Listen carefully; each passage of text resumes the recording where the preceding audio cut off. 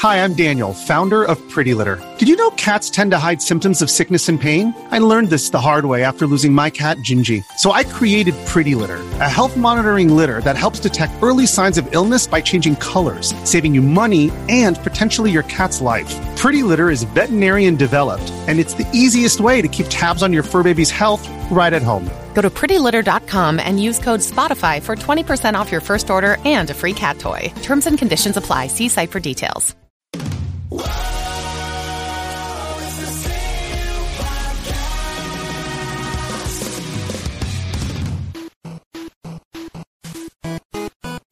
Welcome, everyone, to the last May Pat's Birthday Month CU podcast, Tuesday, May 28th, 2019. It's just the last CU podcast. We haven't told anyone yet. Ever? Ever, yep. Man. This is it. We're listening to the internet. Alongside Ian Ferguson, I'm Pat Constry. We'll be talking about lots of fun stuff. The Playdate Portable. The next Call of Duty game, we keeping that one on the roster or no? No. That one's gone? That one's gone. Okay. It's out. No, okay, we'll go over it in the intro. Game we just ordered, now recognized, according to the World Health Organization, as an illness. Undumped Famicom game sells for almost $14,000. The State of Retro game collecting 2019 update. And more. Tell us in the Game Store your Q&A. Ian, how was your Memorial Day barbecue? The one I wasn't at? Good. Hey, you had the opportunity to be there. Well, it was just a half-hearted. Come by for a beer later. You told me you had already eaten. You couldn't. You were working for 6 hours. I told you the day before that you were supposed to come over. I have a backyard at Castle Country that people can come over. Maybe a mutual friend named Thomas that you didn't let me know was coming down. We could have hung out, but that's all right. Keep Thomas to yourself. You were invited. Anyway, you were Ian, invited. I don't know what more you want me to do besides throw you over my shoulder and take you to my house. What did you cook, Ian? Carne asada that I used for quesadillas. Okay. And then Lincoln did burgers, and I did grilled corn on the cob. Okay, I would have enjoyed that. You would have. That's why you were invited. Did you use my Bloodsport shirt to start the fire? Like, just light it up and to light the charcoal? No, what I did use it for was the smoke signals, because apparently you need 5 invites to come over. It's not 5, I like Thomas. I know Thomas was coming. I would have showed up and said hi. That's all right. Speaking of fire. Fire? A certain Super Nintendo guidebook's available at ultimatesnes.com. You can pre-order it, or you can pre-order the third print of the NES one, which is currently out of print. Don't pay the scalpers $100 like last time. Remember last time that person got paid $100? Oh, yeah. For the book on eBay? Wait, it'll be back out in the summer. Wait for it. It'll be worth the wait, the third print run. What does your book have to do with fire? I don't know. I just had to work it in. Oh. People are like, Pat, you mention your book every video. No, every podcast I mention every video. Did you watch AEW, All Elite Wrestling, the first event, Double or Nothing? I did not, but I heard that the Dusty Cody match was good. That was basically the takeaway I got from the people I talked to. So AEW, or some wrestling, they're the upstart American wrestling organization started by really the elite. The Young Bucks, Cody Rhodes, the Young Bucks Adam Page. As you were, but actually the tag team as well. Yes, and then my pal Kenny Omega. They all their contracts with New Japan were up after January. They're always up after January after Wrestle Kingdom. And then they said, we're going to start our own wrestling thing. We're going to do it in the U.S. We have the knowledge. They probably built their knowledge, obviously, over the past few years being in Cody was only been there for like a year and a half at New Japan. They did their all-in one-off pay-per-view with Ring of Honor last year when those guys, independent event, and that did very well. People said, that's not going to do well. It's sold out. Yeah. This sold out almost instantly as well. So this was the second one, right? First for All Elite, but they did right. They did All In. All In was just a generic right. one. Okay, that's what I was trying to remember. Using talent from all over. They had a little bit right. New Japan. I think they had Ring of Honor guys. They had indie guys. But this is their new Fed. This is like we have people signing long-term contracts. Jericho is signed to a long-term contract. Other people are signed to long-term contracts. Like, how old is Jericho now? 48. Jesus Christ. Okay. So yeah, basically he can still go. He can still wrestle well. His psychology is brilliant. So I saw bits and pieces. I did not see all of it. From the review I saw was really good. Ian said he saw mixed reviews here and there. People obviously wanted to succeed because WWE right now is trash.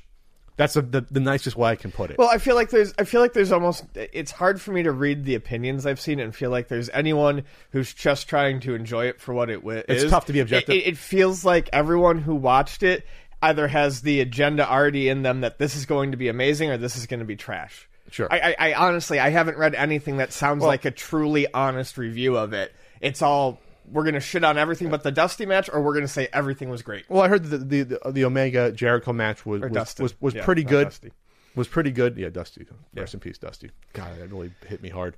That the Jericho main event match against Kenny Omega was to decide the number one contender along with the Battle Royale. Battle Royale did that as well, right? Yeah, and that was Adam Page, who's grown by leaps and bounds the past couple of years. Like, he's a really, really good wrestler. So that'll decide. I guess it'll be Jericho versus Adam Page in the next event in a month. So basically, they have backing. AEW is going to be on TNT in the fall, weekly wrestling show, which is pretty big news. And TNT was like pushing it. They pushed this event on their Twitter. They were promoting this, so they're like all in with this. When was the last time we had a new wrestling show? Whenever TNA came on. Yeah, because there was Lucha Underground, but I heard Lucha Underground played out more like a TV show. That's like a TV show season. Okay. It doesn't count. That's not like a weekly sort of thing, 52 weeks a year. Gotcha. So that would be whenever TNA went off there. Remember, TNA had their weekly $10 pay-per-views when they started in like 2000, whatever it was, 2003 or 4. And then weekly $10 pay-per-views? Yeah, that's how TNA started. Remember when it was NWA TNA? That was 2002, I believe, or 2003? Oh my God, yeah. They were $10 weekly pay-per-views. And then they went to a TV, I think about a year or so after that, less than a year. So like 2004, 2005.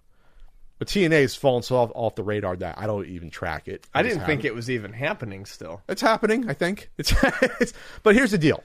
WWE is in bad shape. Not financially, because they have Saudi blood money, and they do their tours around the U.S., and they have their stock is up. But their ratings, TV ratings, are down 20%, I think, year over year from the past year. And I've officially stopped watching. Every 5 or 6 years or so, I go off of wrestling. This is the cycle. After WrestleMania, I'm off. I have zero interest now in WWE. I just don't. I've been off for, I think, 3 years again now. And the thing is I actually want to watch wrestling, but I can't bring myself to watch the WWE shit. It's just bland. There's no direction. And from all reports, it's because of Vince McMahon changing things and doing whatever he wants. Well, that's been the story forever. But now he's become older and older. He's 73. He's become more out of touch with things. So now, like, when they have Brock win the Money in the Bank, and people are like, you got to be fucking kidding me. We're done with this Brock shit. He's been the face of the company the last 3-4 years along with Reigns, and this is what happens. There's no big stars anymore because it's just been Reigns and Brock and no one else. And now this is why it's suffering, and that you haven't used talent properly, and people get pissed and they leave. Sasha Banks is sitting on the sideline. She wants out. Luke Harper wants out. They won't let him out of his contract. It's just a bad situation with some of these guys. Dean Ambrose wanted out. He hates it. And now he's Jon Moxley, his original persona in AEW. And that was huge. That was a huge coup. A huge coup because the crowd went nuts. It got major. Was he in the, I knew he appeared, but was he in He appeared at the end and he beat up Jericho. He beat up Omega. He DDT'd Jericho and started a feud with Omega. He took out Omega. And JR was going nuts like it was like Raw 99. So like, oh my God! Oh, get the EMT, because he threw Omega off of these awesome. They had these awesome casino chips, like these giant ones, on the side of the set. The set was great. The production sounds like it went pretty well for this first event. And he threw Omega off of like the 15-foot thing. And you hear JR going by, oh my God, get the EMT! So I'm excited just because you need an alternative. This is airing more on the side of pro wrestling versus sports entertainment. It's versus WWE, where it's sports entertainment 80% and then a little bit of wrestling. The first match on Raw last night, I read the reports, didn't start until 47 minutes in. The first match on Raw, 47 minutes in. On a wrestling show. How long is Raw? 3 hours. So I think SmackDown's going to turn to 3 hours as well. And on a 3-hour Raw, you'll be lucky if you get 5 matches in 3 hours. You get 5 matches usually. I remember over the 3 days hours. of 3-hour Nitros where they were just, the undercard was just packed. Yeah, on a 3-hour Nitro, you got like 10 to 12 matches. Yeah. You did. It's like, okay, let's roll them out. Come on. I mean, towards the end, it got bad with the Russo stuff. Yeah, it changed, more to be like what it is now. But for the first few years of WCW, until like 98, heightened 99. Popularity. Yeah, I would say until 99. Yeah, early 99. Even as it started to change, you still got undercard matches. You You still got good lucha matches. You got cruiserweight matches. You got tag matches. And WWE has spit all over their tag division the past years. They just spit on it. They don't give a shit about tag match. And tag wrestling is very important because it's an art in itself, but it's a good way to use talent that can't fit into the normal, grind of the one-on-one matches. I love tag wrestling, but you can't just throw people together in a team with nothing and call them a team, which is what WWE often does. There was a small period there with NXT especially where they really were, it seemed like they were trying to build up tag teams. And if they weren't like standalone tag teams, they would at least work people together often enough so that there was chemistry, a story. Yeah. I really hate it when it's like, and this tag team match is random X and random Y versus, W and Z. Give them a team name. Give me a reason to fight for them as a team. Yeah. So for all these reasons, plus I think they're going to let wrestlers be themselves. And that's something WWE has not done. Right. They don't do that. They don't let guys, okay, we know, what are you good at? Go do that. That's one of the reasons Dean Ambrose famously was fed up, and they left. They destroyed his heel turn was terrible in the fall, and he was fed up, and he doesn't feel like he can be himself and be a little bit wild, go off a little bit, and that's what's going to happen. I think in AEW, they're going to trust the talent to lead the way, and that's what Vince has not done, and that's why people are not watching more, and that's why I'm not watching. I don't even DVR it anymore. I just don't.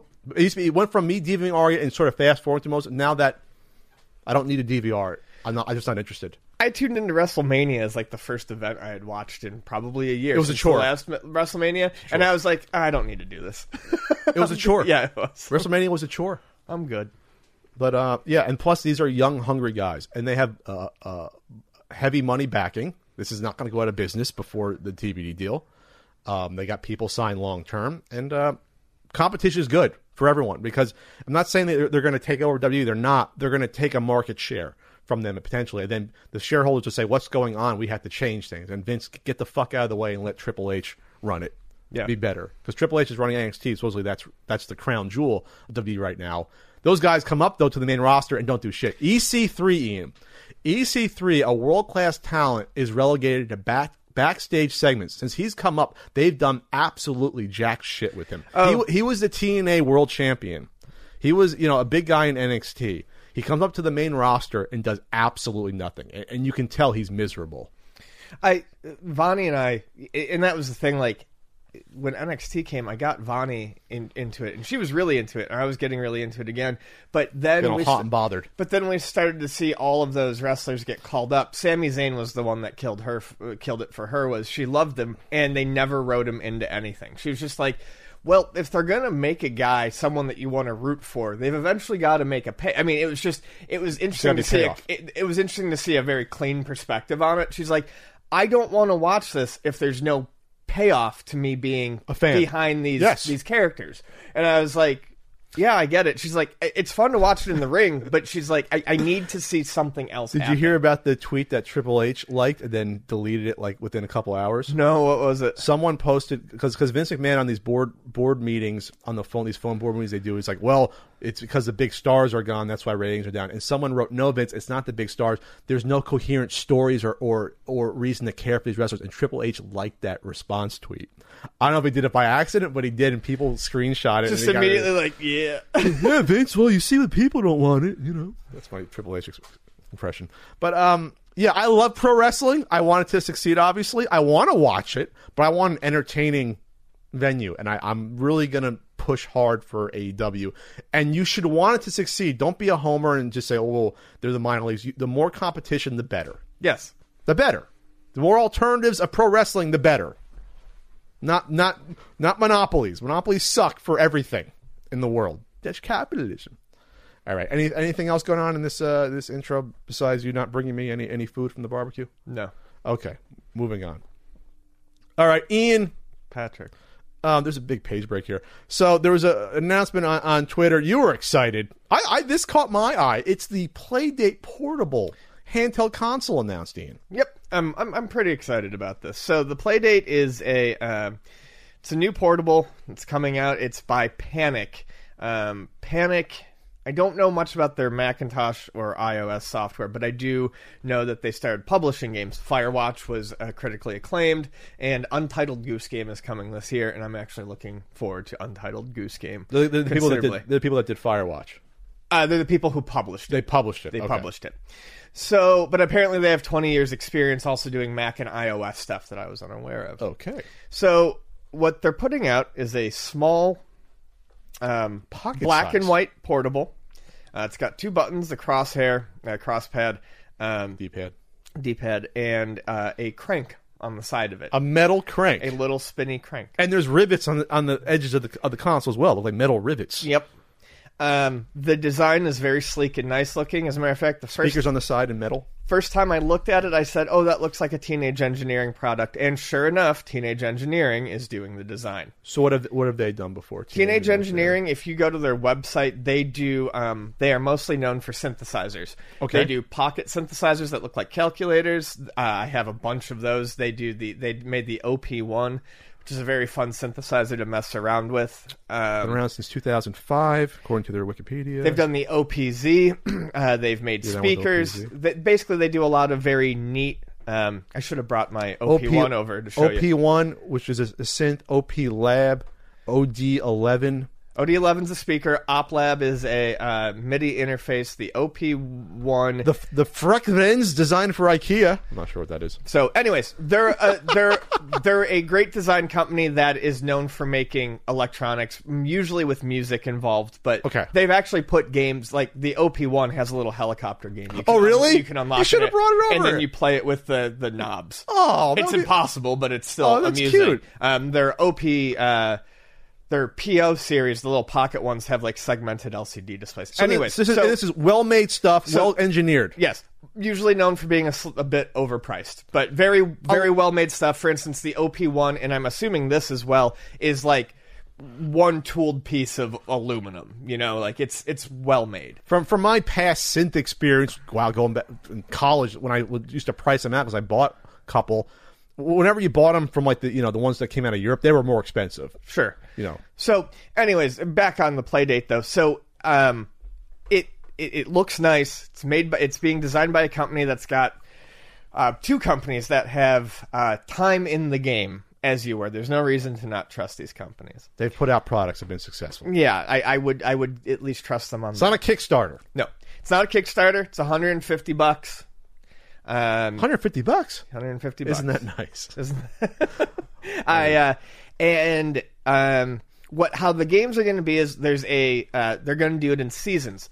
So they've gotten a hold of people. Names are slipping me right now, but so no carts. No carts. Okay. The Keita Takahashi, who did Katamari Damacy, Zach Gage, who did stuff like Spell Tower, and then I don't know who these people are, unfortunately, Bennett Foddy and Sean Inman.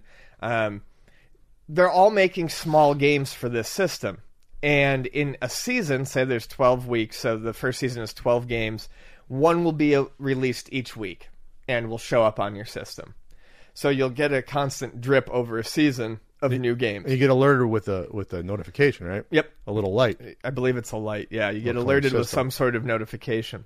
For instance, so they don't have to use the crank, but the crank is a very Teenage Engineering edition. Some games will just use the button, some will just use the crank, some will use both. The one that they're showing here appears to be, I think this is the one that Keita Takahashi's doing. It's like a time traveler one where it looks like you move the character by moving the crank. Forwards or back? Forwards or back. And when you stop, they stop. So we'll have to see what happens. Right now it shows the Tin Man running, picking up, looking at a flower, and then it runs forward a little bit more, and I believe it gets suplexed by a woman. She hugs a woman who suplexes her. So that's happened to me a couple times, not going to lie. So while I think it's very interesting and very cool, there are a couple things that I'm a bit concerned about with it. Let's just go over a couple more things. Okay. According to this, it's 12 brand new video games, one each week. This is going to be early 2020. It's going to ship. Yep. What are these games? They're keeping the games a secret, and we can talk about that. It says some are short, some are long, some are experimental, some traditional, all are fun. When your Playdate lights up with a brand new game delivery, we hope you can't wait to unwrap your gift. There's so much more to come. But this is all the information we have right now, though. Yes. And it's going to be $149, as you said, $150. So what are your potential issues here, Ian? Well, one, I can't tell if there's a backlight on the screen. Doesn't look like it. I heard some people say that there isn't. We'd have to see about that. It seems silly to me that there wouldn't be. I can't imagine in 2020 not having a backlit console. However, my concerns are this. So it's $150. I like the season idea. But I think for what it is and for the amount of interest people may hold in it long term, I think $150 is kind of... It's borderline. Two, we already kind of have something like this. It's called the Ardu Boy. This has been... Oh, that's right. It's not as beefy or robust, but my question is, for me, the Ardu Boy is $50. I have one and I use it a lot. We talked about this in the podcast in the past, the Ardu Boy ever? I don't think so. Well, we might have, because I bought mine 2 years ago in Portland, and I've been using it since. And that's a small one, right? Very small. It's literally business card sized and can fit in a business card slot. Oh, Jesus. Here. Okay. So this looks cool. If what the goal of this is to provide a small, fun game experience when you need one, there's already something that can do that out there, but cheaper. And there's more games. And there's over 100 games for it. And those are developed, those are just the community developing those? Community developed. I don't think there's any that you pay for. I think it's all open. And that's how much is the Ardu Boy? $50. $50. Yeah. Okay. I think I'm going to pick one up. I don't think I was aware of this.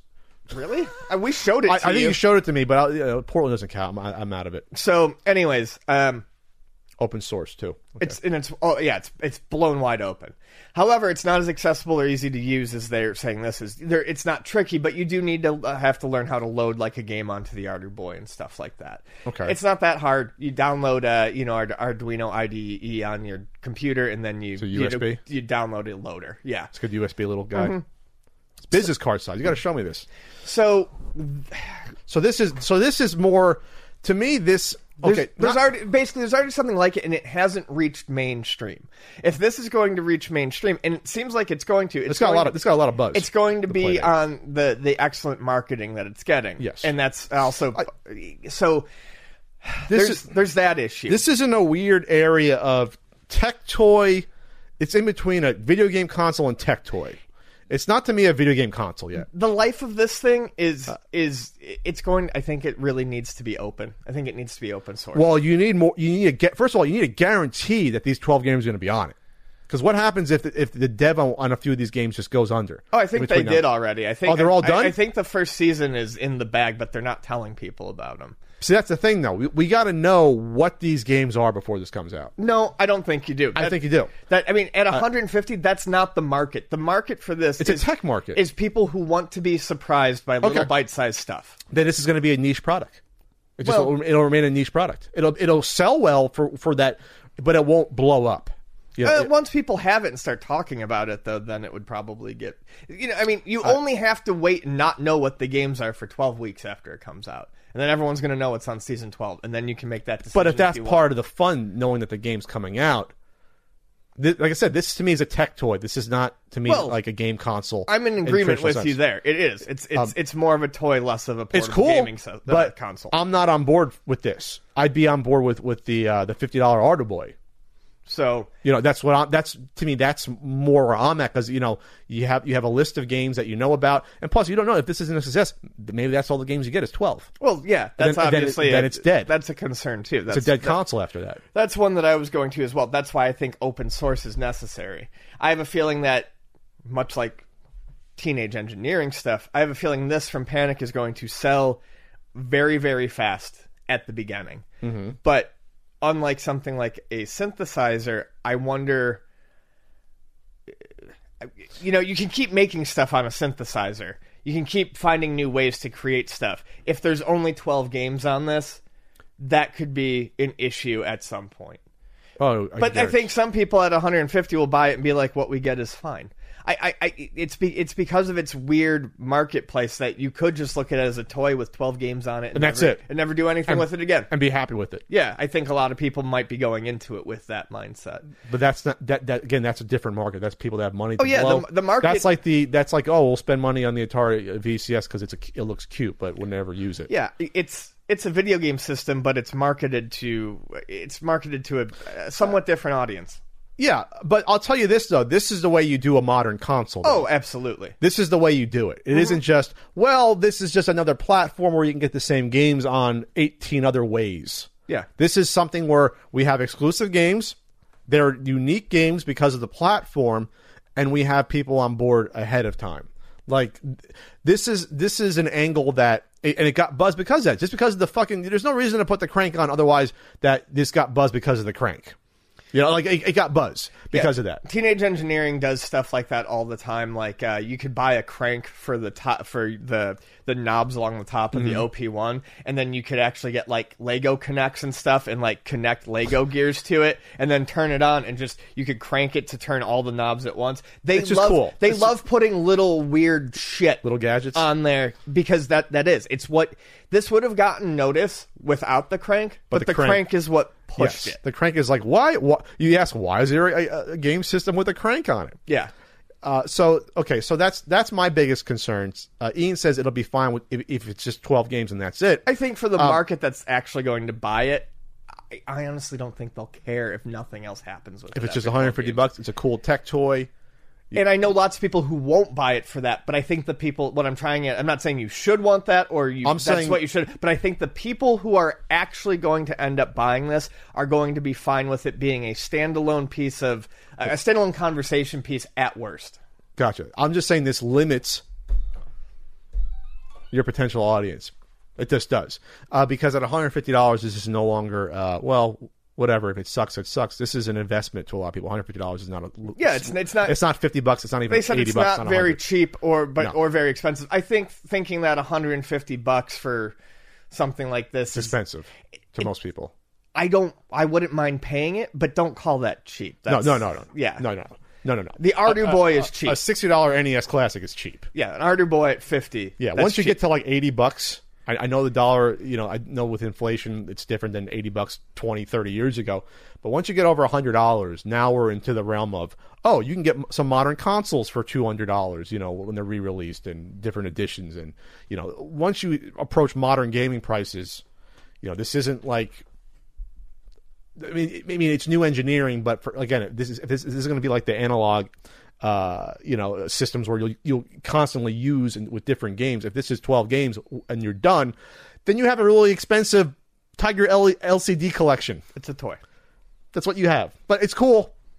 I'm actually now more interested in the Ardu Boy. I'm not sure how I forgot about this. I must have seen it. You must have shown me this at some point. I did. Vonnie has one. Trying to think. I think Rue bought one that year. A couple years ago? Yeah, because I saw them there and I'd heard of them and I was like, I want this. And then I told everyone else about it and a few people went to go get it. Is that backlit? It's a black and white OLED screen. Okay. Yeah, all your graphics are white on black. So you don't need it. Okay. Yeah, I mean it's bright. You can play blackjack on it and a little Zelda adventure games. Okay, I want this. There's little shooters and all sorts of neat stuff on it. I want the Ardu Boy, and we'll see. I'm sure they're gonna have to announce a couple of these games before the play date comes out, or at least give you an idea. I don't think they're going to have people totally in the dark on these. I think that, I think for a lot of people who are buying this, though, the other thing is most people know at least a few of these... of the devs? Of the devs. And I think that's another thing that separates it from a normal game system is, like I said, the secret of the games and knowing the devs and knowing you've enjoyed their past games, I think is supposed to be, honestly, enough for the amount of people. The amount of these that they're going to make will sell, and I think a couple thousand. Yeah, I mean, they said they had 70,000 people on their wait list. They ain't making 70,000 of these. I don't think that'd be cool, but I don't think they are. So it's going to sell out fast. 5,000, 10. We'll see. Okay, but I think it's going to be. I think it's always going to hold its own niche, even if it comes out and flops. It's going to be something that people are going to want later. Sure. All right, moving on.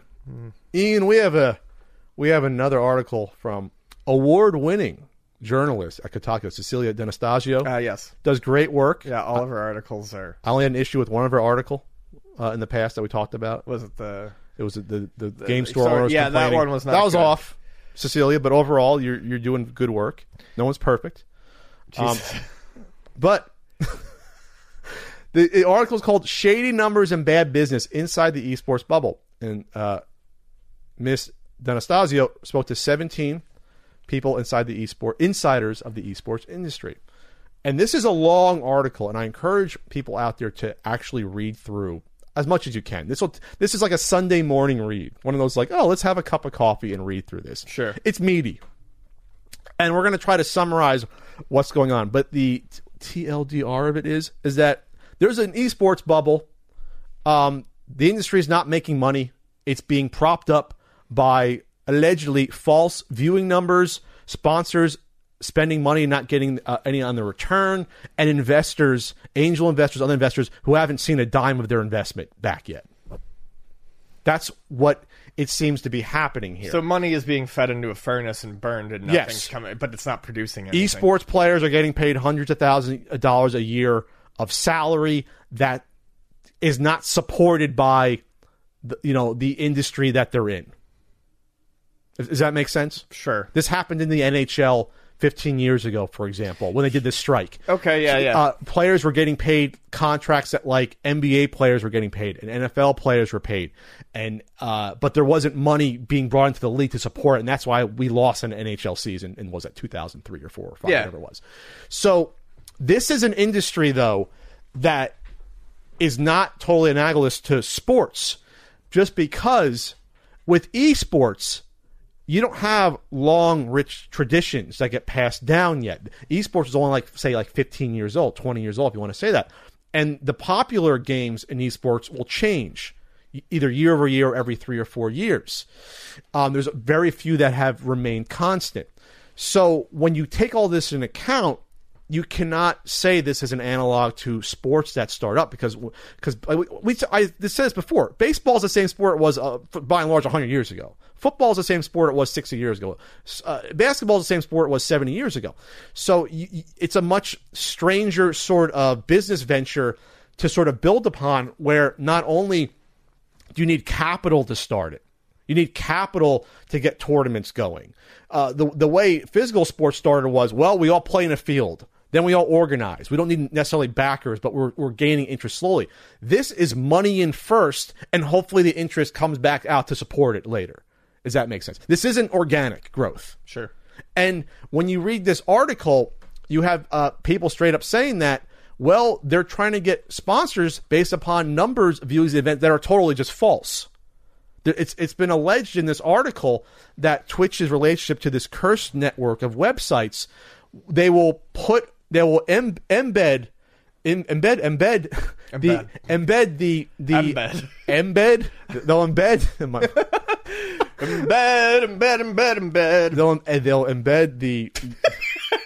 the stream on all these smaller websites that you might a totally unrelated website. You can just do a Google search for, I don't know, anime chicks or whatever. Not that I've done that, and it'll be playing in the corner. That counts as a view, even if you're not interacting with it.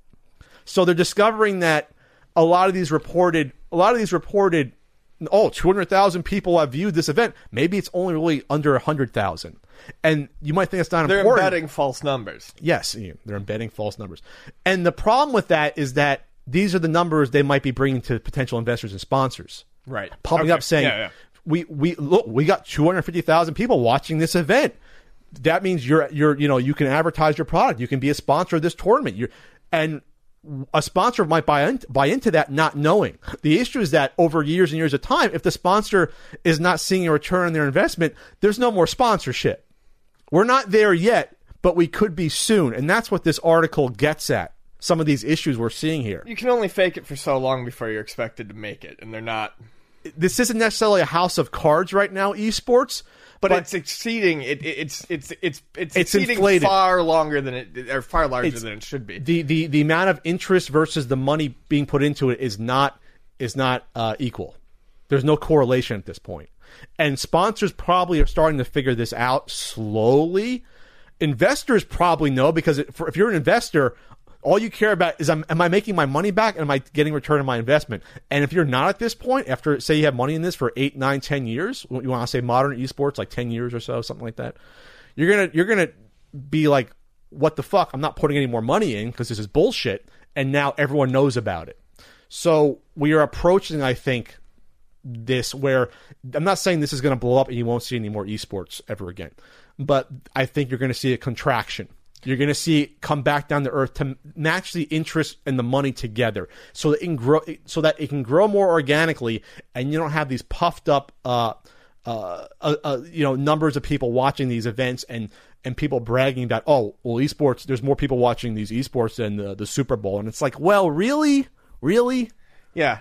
And the problem with that issue as well was, I don't think the article talked about was that there's a big difference in terms of numbers of viewers when it comes to sponsorships and businesses, is that it doesn't matter necessarily how many people are watching it. How many people are watching your event that have the power to purchase products? Right. It's not, it's what is the buying audience? What is the buying power of the audience? Not the total If you have audience. 50,000 people, watching an esports event, but half of them aren't 18 years old yet, that means they don't have money necessarily to buy the products that are being advertised, to buy the gaming rigs that are sponsoring the event, to buy the LCD monitors, to buy the headset. You know what I'm saying? Mm-hmm. If you're 35 watching it, you have the money to do that. And so that's why it's always been like the coveted or whatever. It's like the males 24 to whatever it was like 21 to 34 was always the coveted in radio, like range of. That's what I always understood. That was the coveted audience. So. It's cool to say that, yeah, we're going to make an esports venue. We talked about it out, in Philly.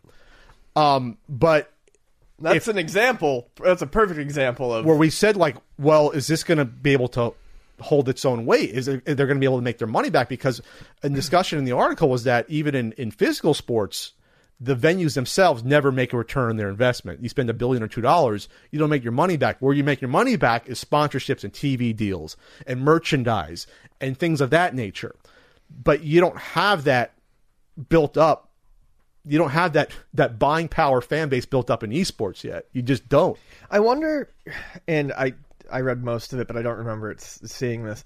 I wonder I feel like fighting game stuff, people who play fighting games for money, if you can call that esports, I feel like that's kind of a separate on its own thing, aside from, because that's grown fairly organically. I was going to say that's grown organically. That has been pushed by like Overwatch League, where the people making the game has the league. Evo, I mean, I don't know conflicts of interest. I don't know, but Evo seems like it's doing just fine. Sure. But Evo kind of exists. It's a yearly tournament. It's not really a esports league. No. But that fighting game tournament scene, I don't know. It seems to be doing something different or better than, I would say, the rest of esports. Because it grew. You see those videos on YouTube from like when they were, from 20 years ago, people were competing. Sitting in the back of a laundromat playing. So that grew more like a traditional sport, right, where you play baseball in a barn field. You organize locally. You grow over a decade or two. And it's around an entire game genre that where even if you don't know the game,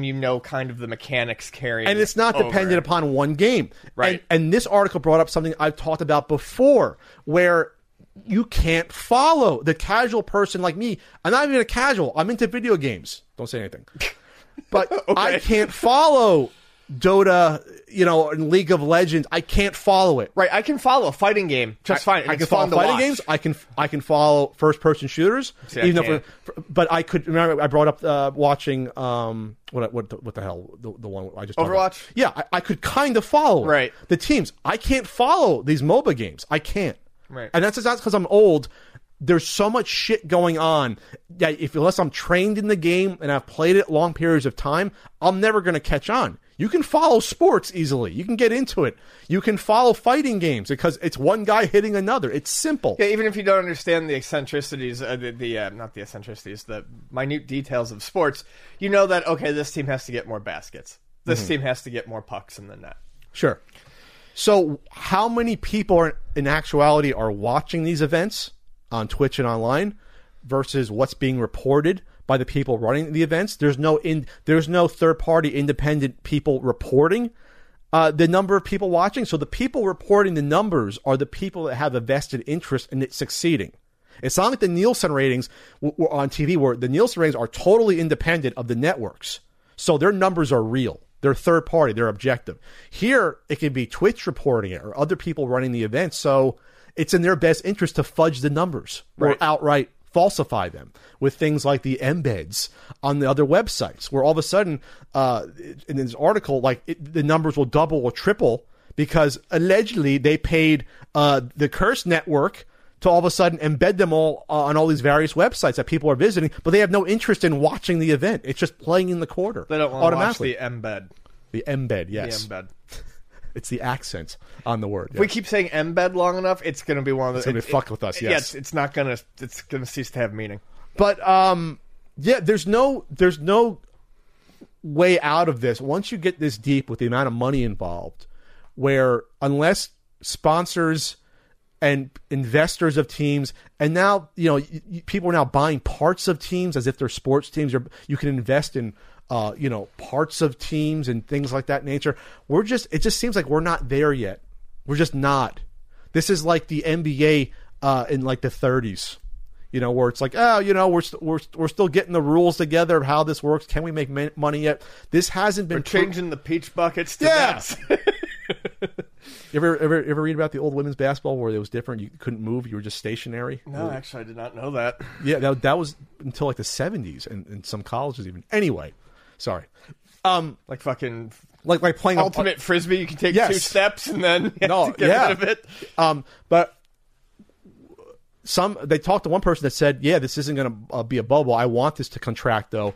I want the interest to match the money in here, because if it doesn't, the bottom then falls out." Yeah, of this. I need to get my water. You need to get your water? Yes. All right, so I'll finish the topic, Ian. Thanks a lot. You couldn't wait till the end of the topic for some reason. This professional podcast. So I'm literally going right here. There's even at live events that could be falsifying allegedly numbers. So one source said that there was an event in Vegas where they said there were 10,000 attendees. But that was over the 3-day event. So not at once. That wasn't 10,000 unique people. That was. I was going to say that's counting. That was returns. That was triple counting around 3,000 people. You can't get away with that for too long. Yeah, you can't even do that at like video game conventions. You can't really fudge those numbers. Well, because it's just going to come back. Because the people spending money, the sponsors find out, the vendors find out. If there's not a return on your investment, they're not going to come back. Right. So I'm glad you brought up the thing about Evo, because I think that's totally different, like you said. That's totally different. That's kind of the main thing I wanted to bring up, was how different esports seems to be from the fighting game community, I guess. But there's still celebrities. There's still people who make money. Mm-hmm. But I think it's kind of important to note that maybe they're not one and the same. So it sounds like Cecilia attended Overwatch League Grand Finals. It sold out at New York Barclays Center last year, 19,000 seat venue. Said that was a good sign.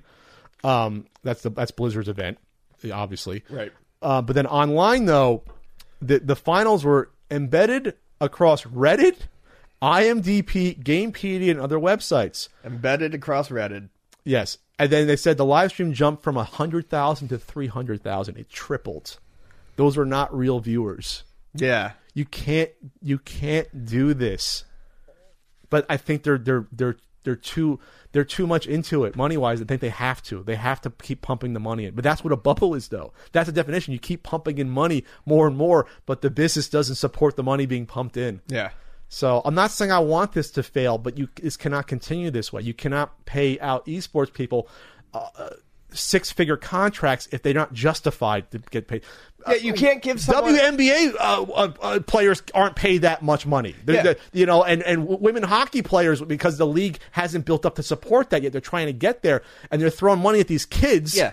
Just throwing money at them. You can't pay these kids like they're, kids, adults, whatever. You can't pay these people... young adults. You can't pay these people like they're professional sports stars just because you want it to look like professional sports. Yes. That doesn't work. But that's where we're at. Yeah.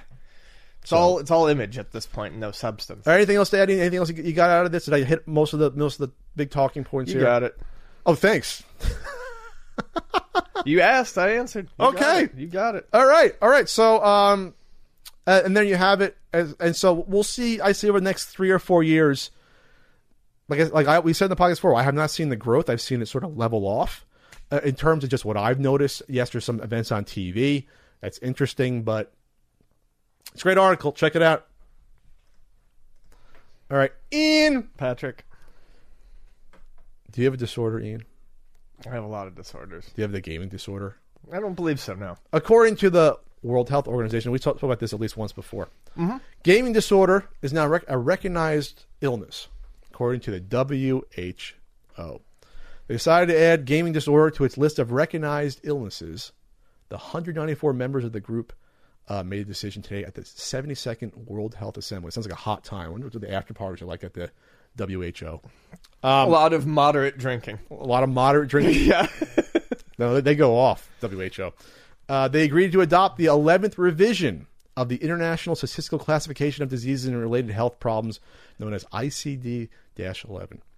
All right, I'll read what this is. What qualifies, Ian? A pattern of persistent or recurrent gaming behavior, digital gaming or video gaming, which may be online, over the internet, or offline, manifested by 1. Impaired control over gaming, e.g. onset, frequency, intensity, duration, termination, and context.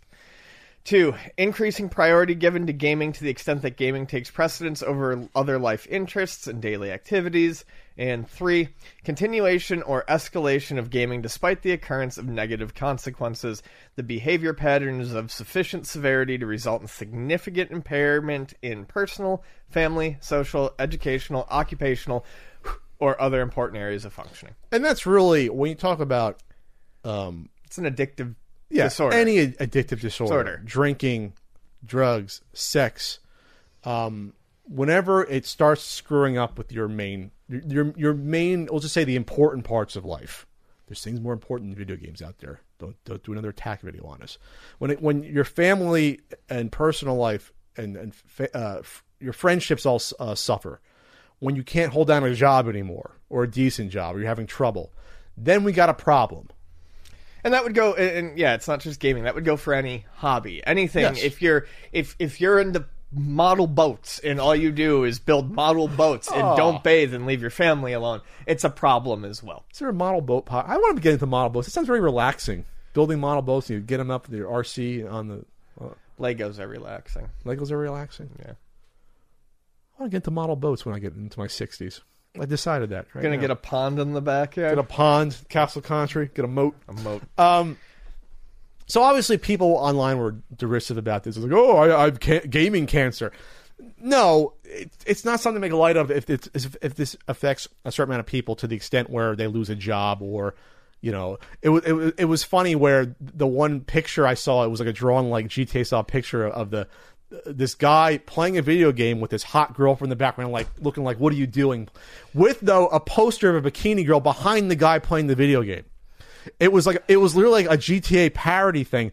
I'm just going to say this. The likelihood of a guy having a hot girlfriend lessens more and more if you have bikini posters on your wall. It's just a general correlation, I believe. Inverse correlation. It was just a funny picture. I should have downloaded it. Where did I see that? It was just funny. That picture. But it was the quintessential, hey, have sex with me, stop playing video games. And not saying that's a common occurrence, that's definitely an occurrence, though. Sure. That's probably happened in relationships, where someone shows an interest in a video game versus their significant other and takes them for granted. So this could apply to sports fandom, game fandom, etc. My question is there I mean, I know there's sex addiction that they talk about, but are there names for other ones? My thing is, why does this one get singled out for its own disorder as part, instead of just being part of like a an addictive personality disorder? Is there what I'm asking, is there a similar entry for, say, sports addiction? Well, you can Google it, Ian, but this is why I think they classify them, because then they can have a better plan of attack to react to it. They can say, sure, this is how we deal with people specifically who play video games too much. We can have treatments and we can have programs designed just for them, versus someone who, I don't know, Ian, watches too much sports, or you know what I mean? Like, there's different ways you can do it. And I think, to me, the main difference between, if you want to say sports fans and this, is that with sports, there's specific times you watch them and not. With video games, it can be 24 hours. It can be people that play for days on end, which is not, that's not something that hasn't happened. It's happened. People have died in gaming parlors who have, over in Asia who have played games for multiple days, and they just fucking drop dead because they get an embolism in their legs. They've been sitting too long. Sure. This has happened. And I think that's why... Yeah, I looked it up. I don't see any. I mean, there's lots of sports addiction help sites and whatnot, but I don't see anything from the World Health Organization. And I think because in some countries, we spoke about like in South Korea where they have like gaming parlors that people, you have to drag them out like opium dens. I think that's the difference. I think with video games, it can be all encapsulating. It's more interactive than say watching sports. You get caught up on it easier. And there are some games designed to keep you playing. I think that's the other big difference here. So from that instance, you could say, well, it's a drug at some point. Some particular games I brought up in the past, any sort of game where you have to be online a certain time, like in a guild or a clan, World of Warcraft. My sister's ex had to be online every Tuesday night, every Saturday afternoon. Well, what if your significant other doesn't want that? What if they say, this is bullshit now, spend time with me, let's go out, let's do something. And no, I gotta be playing this fucking game with my clan, with my guild now. I mean, frankly, if it's a one Tuesday a night thing, a week thing, that's fine. You can make schedules and work around each other's schedules. But the fact of the matter is, it's never just a Tuesday night for these people. Yeah, they got to practice. I get together. It's a social thing. It becomes ingrained in their existence, and that's why, again, I think they singled it out here. So let's see. It's a big, according to this article on Kotaku, classification and recognition of gaming disorder is a big step forward in the debate surrounding gaming addiction. Recently, members of the U.S. Congress began creating legislation to ban addictive loot boxes, which we spoke about, which is straight up gambling, even though they try to... Oh, of course, the ESA didn't like this. The ESA was like, no, this is crazy having this. It's like, come on, man. You're making tons of fucking money. Yeah. You can at least admit that maybe some people might have an addictive problem with video games. Not everyone, but maybe some. The ESA, I'm more and more, to me, it's looking like the tobacco industry. The people trying to deny that, well, no, there's no problem at all. I don't know what you're talking about. Cancer, emphysema? No, loot boxes aren't gambling. What the... Yeah. You're being overprotective. Then eventually it comes crashing down when it hurts inside. No, I just said that. I don't know. I don't make Hogan references. All right. What do you think, Ian? Do you think... well, let's ask you this. Do you know anyone that you think could have classified as being addicted to games to this level? Yeah. At a point in time, I think there were people that I knew that could be classified as that. Including a close friend. I never lost contact with them. It was like, I think that was like the one thing I could get them to do every week was to get out, go to the club, go have some breakfast. Up in the club. And it wasn't like crazy bad, but this was a person. I don't know anyone who was like real bad, but this was a guy who would get home, pop on Final Fantasy XI, and that's what he did until the morning. Go back to work, get home until the morning. Yeah. So he stayed up all night. Yeah, he would often stay up, all night. But, he overcame it. But, yeah, the situation I see it mostly in is online RPGs. MMORPGs? MMORPGs. And over time, I have softened to the idea that, yes, there is an addictive quality to video games for some people. I'm not completely there yet, but there's something about that. You have to keep these real world online video game relationships up, but there's also I think what really does it with MMORPGs is when you're playing with a group of people, you all want to stay the same level. So if you drop off for a day, you don't keep up with the rest of your pack, and to keep up with the rest of your pack, you have to be playing constantly. And plus, there's social mores within these communities online. It's its own social group. You don't want people to look down on you. Well, you didn't show up to to whatever the fucking bat hitting cave adventure last week. I don't know. You know what I mean? Like whatever. Right. Like why weren't you there? You get shamed. I read an article from about a kid who used to be like in this World War II online game clan where it was run like a military unit. Oh, there was an article recently on that. I Did you read that? Yeah, I read little bits and pieces of it where, it was basically like they ran it like a military regiment. I can't remember which game. So you had to show up. Yeah. You had to, the kid ran home from school to practice this first-person shooter game. Yeah. It's insane. I'm not saying that you don't have the right to do that, but at some point it takes over. It just takes over. And then if you can function in your life with the game taking that much time, that's fine. But the moment that it doesn't, the moment that like you lose your job or your friends don't hear from you anymore or your family, then it's a problem at that point. Then it becomes an issue there. I've seen it with a few people. With me, the closest it probably got was Unreal Tournament wasn't every day. It was a few times a week back in the mid-2000s. I played it a lot, though. I was in a clan at one point. And it got to the point, though, where it was just like, well, I always try to think, well, long-term, what is this doing? And not saying I dropped it cold turkey, but I was like, to me, it became just a waste of time after a while because I was not doing other things I wanted to do that I could have. And so then I just got out of it, just slowly dissipated. And then the last time you blow up that rocket launcher, and then that's it. You're done. Or shoot that flat cannon into someone's face. All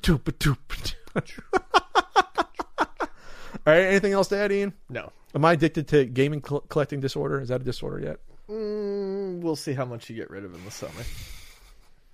We're proud to partner with FlexPro Meals. FlexPro Meals is a meal delivery company that sends healthy pre-made meals to your doorstep. Their goal isn't to give you salad, but epic recipes, entrees you may have grown up on that they make healthier versions of.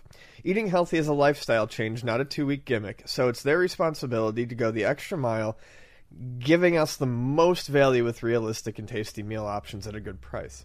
FlexPro Meals offers a weight loss fat trimmer plan and a lean muscle larger portion plan. Yeah, that's what Pat gets. Yeah. Some of those popular meal entries are their smoked brisket mac, the breakfast burrito, and more. They just added a bunch of new ones, Ian.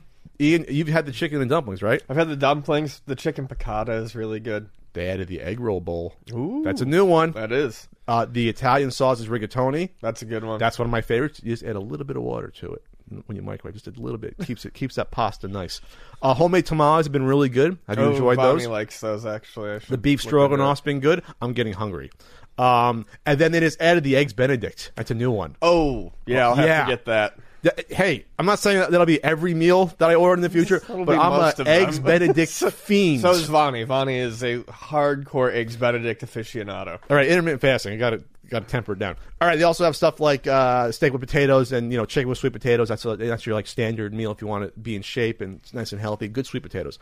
So for 20% off your first order, use code CUPodcast when you visit flexpromeals.com. That's 20% off your first meal at flexpromeals.com. Use code CUPodcast.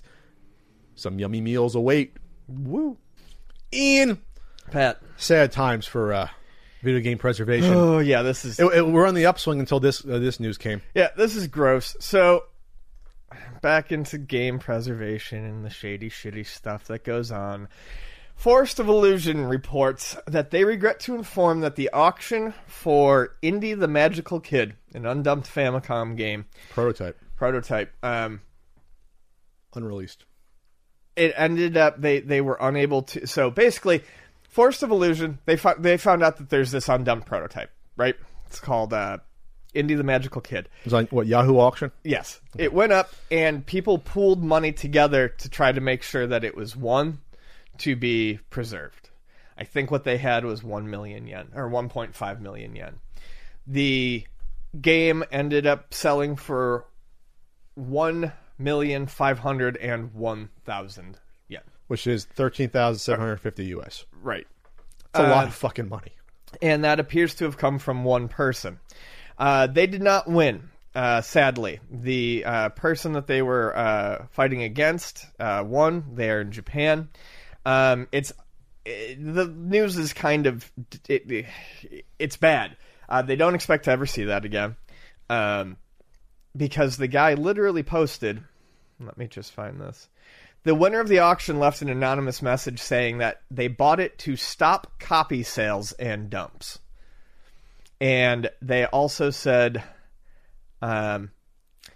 I will always protect it as a Japanese treasure. Oh my god, I'm making the wank motion so hard, I swear I'd rip my fucking dick off. This is the stuff that makes me not want to deal with this shit at all. We have people who are very obviously spiteful and up their own ass and think that they're the only people who could, who can protect something. Owning it is not protecting it. Preserving it by yourself you're not preserving a treasure that way. You're just holding onto a piece of plastic that's going to rot. So if it's a treasure, why not get it out there? It's a sense of superiority. It's a superiority complex. It's narcissistic. Yep. To think that only I should be able to enjoy this. Make no mistake, that has nothing to do with worrying about money. The fact that copy sales, or I guess pirated copies, yes, that can be you might think that's bad, but if you have to spin around in your own head that that's worse than no one being able to access it, I just don't get that. I also don't believe it. I think it's bullshit. It's bullshit. It's bullshit, obviously, because you can still protect it and have it dumped. It's simply a power trip. People want to find power in anything they can do. Yeah. And this is how people in game collecting get their kicks. This is how they get off on power, is to own something that no one else has and then come up with a bullshit reason behind why they couldn't dump it. I had a short Twitter exchange with Steve Lynn, and he mentioned that when he's approached people in the past to purchase, if he heard something was for sale, potentially an undumped prototype, and he was refused to buy them because, you'll just take it. I saw that he had tweeted that. Yeah, basically they're like, you're that person, game history or guy. And we don't want that. And my response was, well, then who are they okay selling it to? Are they only okay selling it to collectors that are going to keep it locked up forever in a vault, person to person, like some sort of weird fucking treasure? Like some sort of weird grail? And that's what I think some of these people think. They think that this is something that, since it's one of a kind, that there's some power or mystique imbued in a physical object. Like it's a fucking painting. Yeah. It's not a painting. It's a tomb holding some digital information that's people worked on. Exactly. That were supposed to be sold to the public at some point, and they decided not to. And the body was going to be decaying inside. Yes. There is a time limit here. It was a product, an entertainment product, that just didn't make it out to the world for business reasons, or a company went under, or they went in a different direction. That's all that is. It's not the Mona Lisa. Yeah. But it's a treasure. It's not the fucking Shroud of Turin that you have out there. It's not. So there's no good solution to this. Because if it's just a money thing, you're always going to have some rich person out there that has too much money to spend that'll spend. In the past, undumped prototypes on, if you want to say NES, Super Nintendo, they go for couple grand. A little bit more than that, and most $13,000, almost $14,000. That's nuts. And at that point, almost everyone's priced out except people like this that just have almost happened with the SimCity NES. It almost happened. Yep, almost fucking happened. There's not much you can do. Humans are scum. A lot of humans are scum. That's the only thing I can say. And it bleeds into almost every avenue of our lives. Stuff that you think is important, obviously, and then inconsequential stuff that 90% of people be like, who cares? It's just a video game. But for us, it's very important, obviously, because this is what we deal with. This is our industry. So we're going to get into a topic which might explain why this is happening. But I think one of the reasons why this is happening, I believe, is there's been a shift in certain people getting into video game collecting in general, that I think this has caused, or this is at least isn't helping these prices go up for some of this stuff. That's all I'm going to say on it. So maybe we see this game, Indy the Magical Kid. Maybe we see it in 20 years from now. but this person decides to sell it, or they die and someone else gets it, but then you hope that the person that gets the game knows what it is, doesn't just dump it, or sells it to someone who doesn't know what it is. Sure. No, you want them to dump it, but you mean doesn't just sell it off. I mean dump it off to someone. Give it to someone who doesn't know what it is, which is the danger when this stuff happens. So, kind of depressing topic, Ian. Yeah, you wouldn't want it to go to Patrick Scott Patterson, for instance. Oh, he'd preserve it. Oh, sure would. He'd preserve it. All right, Ian. Yes. News that has rocked a small corner of the internet. My favorite website, Ian. I haven't said it in a while. Nintendo Age has been sold to Go Collect. So this was announced, I believe, over the weekend. So it was announced with a post on the Nintendo Age forum. So Go Collect, Ian. I don't know if you've ever been there before. I've heard the name before. I don't know how often I visited it, but it's a comic book price guide site. Okay. You can search for comics. I think there's tools to sell things, and there's a few like that. There's comic book price. There's a few comic book websites like that where you can track what you have. Say, oh, I want this comic. You know what I mean? And there's prices for conditions. I go on the website right now, and you have Fantastic Four number 48. My uncle has it. He won't give it to me. And then you can see people that there's graded values from 9.8 down to poor condition, 0.5. And then you see like a scale of consensus, says how many people own it at different values, restored. So this is the individual that bought Nintendo Age. And in his message on Nintendo Age was, my name is Jeff Meyer. I'm the founder of GoCollect.com. I'm on a mission in 2019 to work towards making collecting better, whatever you may collect. Go Collect has focused on comic books for years, but is entering the video game space with various collector tools, including a soon-to-come price guide and robust sale tracking solution that the hobby is currently lacking. When a single game has countless variants, it's important to appropriately assign each sale to its proper version, and in my opinion, it's important to be able to distinguish those variants in your collection. Nintendo Age has been my go-to resource for understanding this hobby. The information available through the database of consoles and various forum discussions is priceless. That's where the story here gets interesting. Go Collect has officially acquired the Nintendo Age website and its sister sites. As a heavy collector of Golden Age comics, I'm well aware that news like this can be taken very personally. I won't ever know that's personal to me. Blah, blah, blah. They're not looking to step in and shake up the site with all sorts of changes. That's not up. We're not some big corporation trying to make a big buck. Yada, yada, yada. And they're going to do a preview release, I guess, of the video games section of Go Collect coming in June 14th. They're going to reveal at the Charlotte Heroes Con. And then it goes on from there with an FAQ about that. News did not go over well. Yeah. With people on Nintendo Age. It was almost universally panned.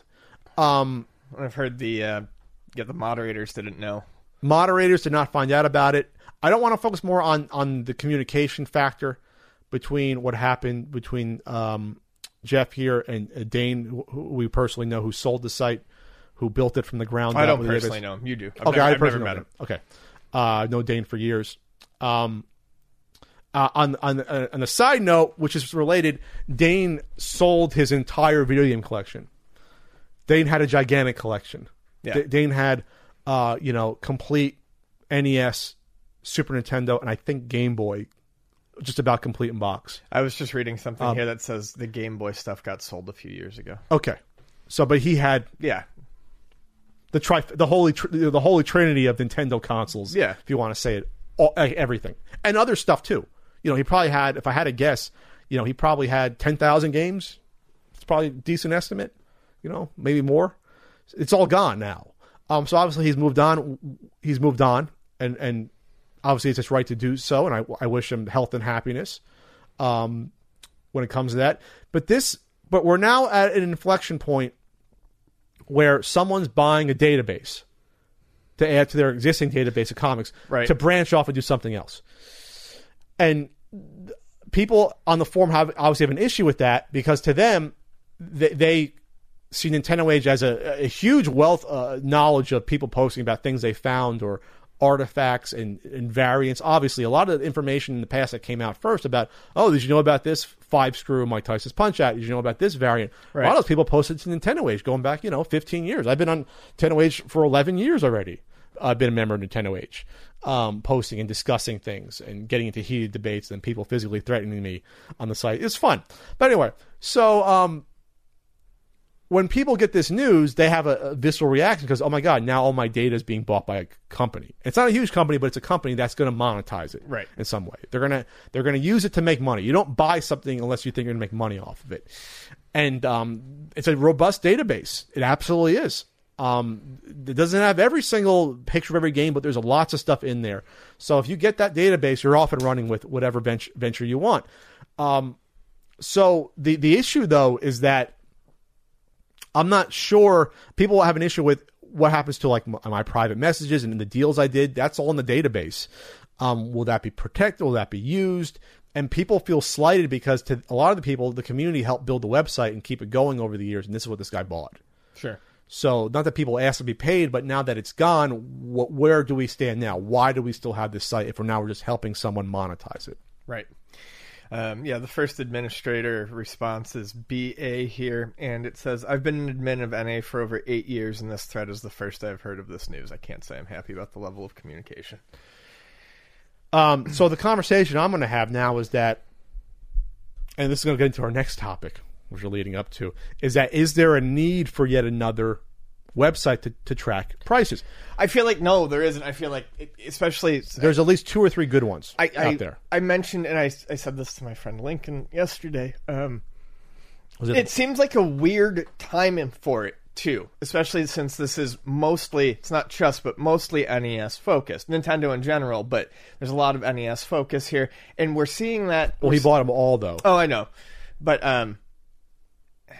it just seems like a weird time to buy, given that we already have enough websites like this. The big ones are price starting, and was it Video Game Value Now are the 2 big ones, right? That's come up. So we've got those 2, and then we're also entering a slight dip in the interest of retro collecting, mostly NES. But I don't think it's just slight. But you go on. NES, Super Nintendo, those are all being replaced now very quickly at this point. I can watch it over the past 2 years in store, being replaced by stuff like GameCube, PS2, original Xbox. We're finally getting to the point where the large majority of people into older games are into systems that came out 20 years ago now, not systems that came out 35, 40 years ago. So the timing of it is kind of strange for me in terms of, I don't know, it's with the amount of stuff that's out there and the timing of it, it seems like an odd purchase to me. So this is Nintendo Age, PlayStation Age, Sega Age. Atari Age is obviously separate, right? Than these. That's the 3 big ones. And so it's Sega as well. There's SegaAge.com as well. Gotcha. So there's databases set up for most of these systems into the modern age. The entries there may not necessarily be like availability for all of them and pictures of the carts and games. For Nintendo and Super Nintendo, you have most of them. Right. I haven't looked up N64 and all that, but that's what this guy bought. A healthy database to start from without building it himself. The game collection, I think he's probably going to keep pieces. He's going to obviously resell chunks of it. You can't keep 10,000 games or whatever the amount of games was. You can't. Sure. Even 5,000 games. So make money back on that. Maybe it was a thing. Oh, we'll do both at once and get a package deal. Or might as well just get rid of it. If Dane's thinking, I'll get rid of one, get rid of both. Yeah. Website gone, collection gone. I'm awash with it. I can just focus on my life now. Yeah. Which I might do that too at one point. I might just break down and do it. But we're at a point now where with get more to the next topic, but we are now seeing outside ventures come more and more into the retro gaming hobby, and it's accelerated over the past year. And this is just another example of that. Sure. Some mostly the comic book world, but probably also, if you want to say, trading cards and maybe toys that are getting in now. Yeah. With serious money that want to monetize the interest. Sure. But it might be too late. Well, for a chunk of it. That was my point, was that I feel like for some of this, it's going to be too late. And Dane, you can agree with the decision or disagree. However, if someone were to come to you at the tail end, say, of a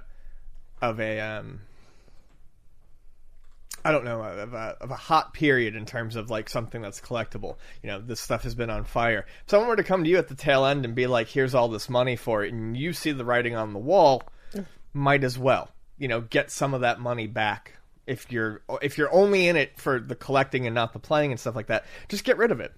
Get rid of it all when someone makes you that offer. Sure. So I understand why he would accept it. I just don't get necessarily why, other people wouldn't know ahead of time, especially admins. Sure. So they're going to be archiving Dane's collection, using it. Nintendo Age website. They'll probably use it to maybe take more pictures to update some things that are missing. For NES games, it's mostly in there. For Super Nintendo games, a chunk's in there, from what I've seen. Yeah, and it's I'm not saying it's the end of the era, but people on the website even admitted in the forums that this isn't like the number one source for like rare or weird games anymore. People go on Reddit and report stuff. People post YouTube videos. They go on Twitter. It's not Nintendo Age isn't the place it was 6, 7, 8 years ago, where before it all congealed together with all these sources. Yeah, it doesn't have the cultural impact. Quote, unquote, that's not a knock on it. That's just the reality of the situation. Times change. Once a time where TSR's NES Pit was the go-to place for Nintendo news. I probably read some of Ian's posts back then without realizing it. Like, who's this asshole? Post this now. So allegedly the form will still be around, which is really the website. It's a form in a database. That's the website. And people, though, are saying what happens to my Patreon post to keep the website going, what happens there and that, because now, you're a corporation, you don't need me to... I'm fairly certain that Patreon is gone as of next month. Well, we'll see. We'll see what happens with our buddy here. So this is a lead into the next topic, Ian. Yes. We haven't done an update on the state of retro game collecting in about 3-4 years at least. Really? It's been a while. Has it been that since long? we did that? Yes. All right. That was one of our most popular early videos early on in 2013-14. Yeah, I do recall that. So here we are, Ian. It's 2019. Mm-hmm. We had the past few years, we had stuff like NES Classic come out, Super Nintendo Classic. We have had a bunch of new systems to keep them alive. The new analog systems, the Nintendo, the AVS, FPGA systems. We have a lot of successful Kickstarters now, and fundraising things for like the Polymega to play old games, and like the Atari VCS system was successfully funded on here. Ways to at least to play retro games. May not necessarily be collecting wholesale, but I think it's related a bit. You can't totally separate retro game collecting from the people that play them. They feed into each other a little bit. But in 2019, we have officially, I think, reached sort of maximum exposure and interest so that we have outside interest now monetizing the hobby. And we spoke about it the last topic with Go Collect, a comic book collecting and pricing site buying Nintendo Age to beef up and build up a new website, I guess Video Game Collect. You have WADA partnering with Heritage Auctions and people that from the comic book world getting into buying high-priced rare games like NWCs that show up there. They bought the $100,000 sealed original Super Mario Brothers cart for exposure, obviously. And then you have a lot of people now transferring, not a lot, but people that notice that comic prices, maybe video game prices will beef up the same way, and they're buying sealed games, they're getting them graded, and they're going to try and sell them and flip them to a larger extent. So I think there's going to be a shift here. There's going to be a schism that's already happening between two types of game collectors. The people that were the older preservation side, bought them before they were valuable or just getting in price.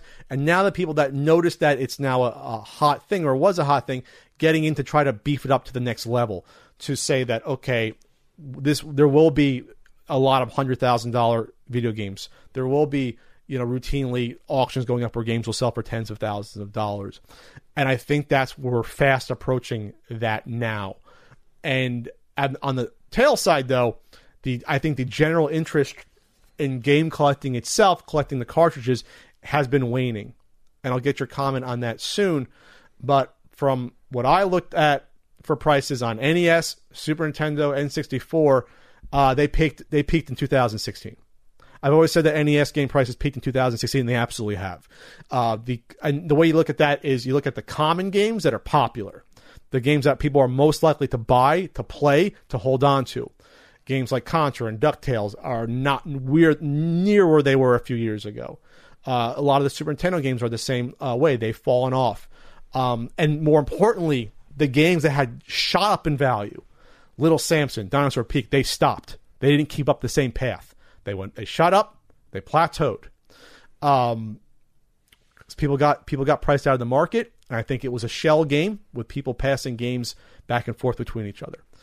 And I think that's where we're at.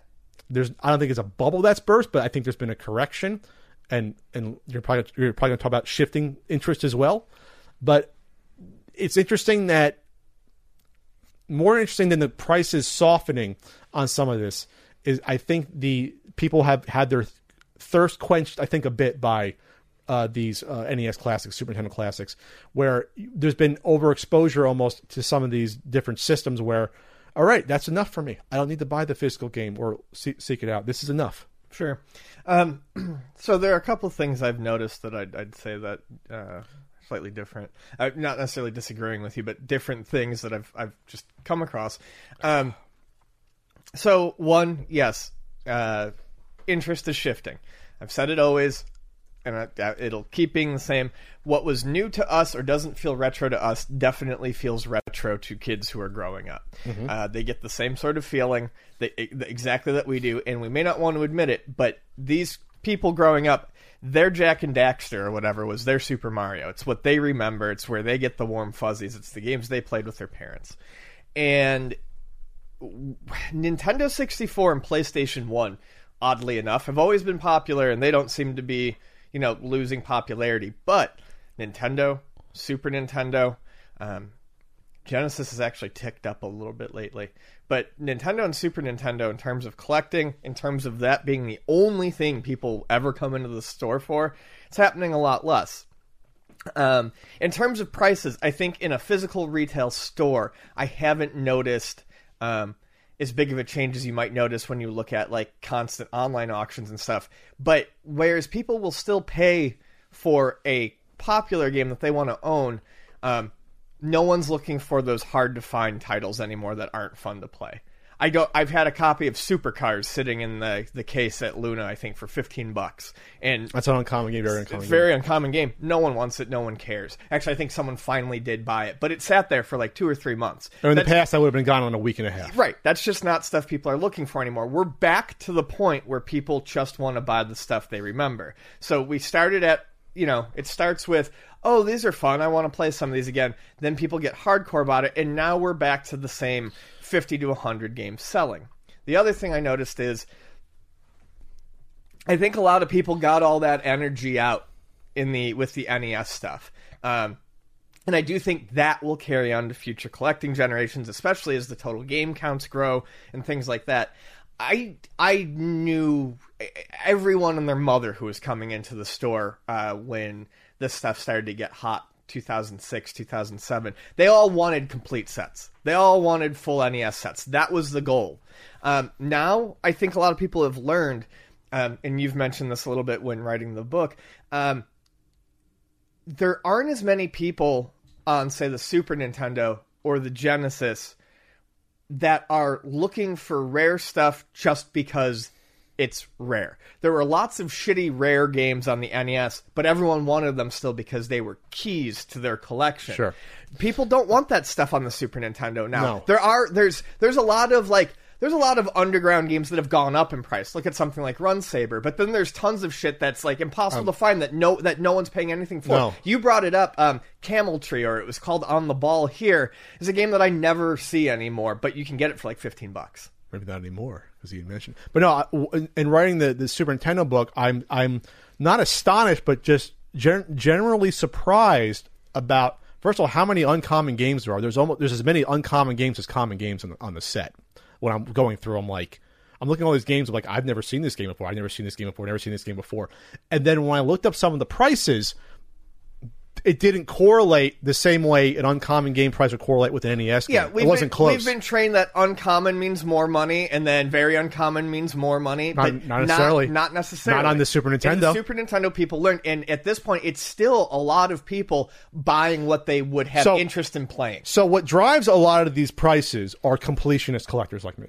There's no reason for Little Samson to cost $900. There's no reason for Dinosaur Pete to cost that much money unless you wanted a complete set. There's no reason for Statements to cost that much money unless you wanted a complete set. Now no one wants. It seems like no one really. There's far less people going for complete But that hasn't carried over to Super, right? To N64 even, to PlayStation. What I always said about those consoles... 64 does have a few really crappy, expensive games. But overall... True. I mean, yeah, the worst ones, Stunt Race, Bowling... Sculptor's Cut, Worms Armageddon. Worms Armageddon's actually fun. Yeah. So what I always said about PlayStation collectors and future collectors is that they won't care about filling rooms. They'll just say, I want this set of stuff.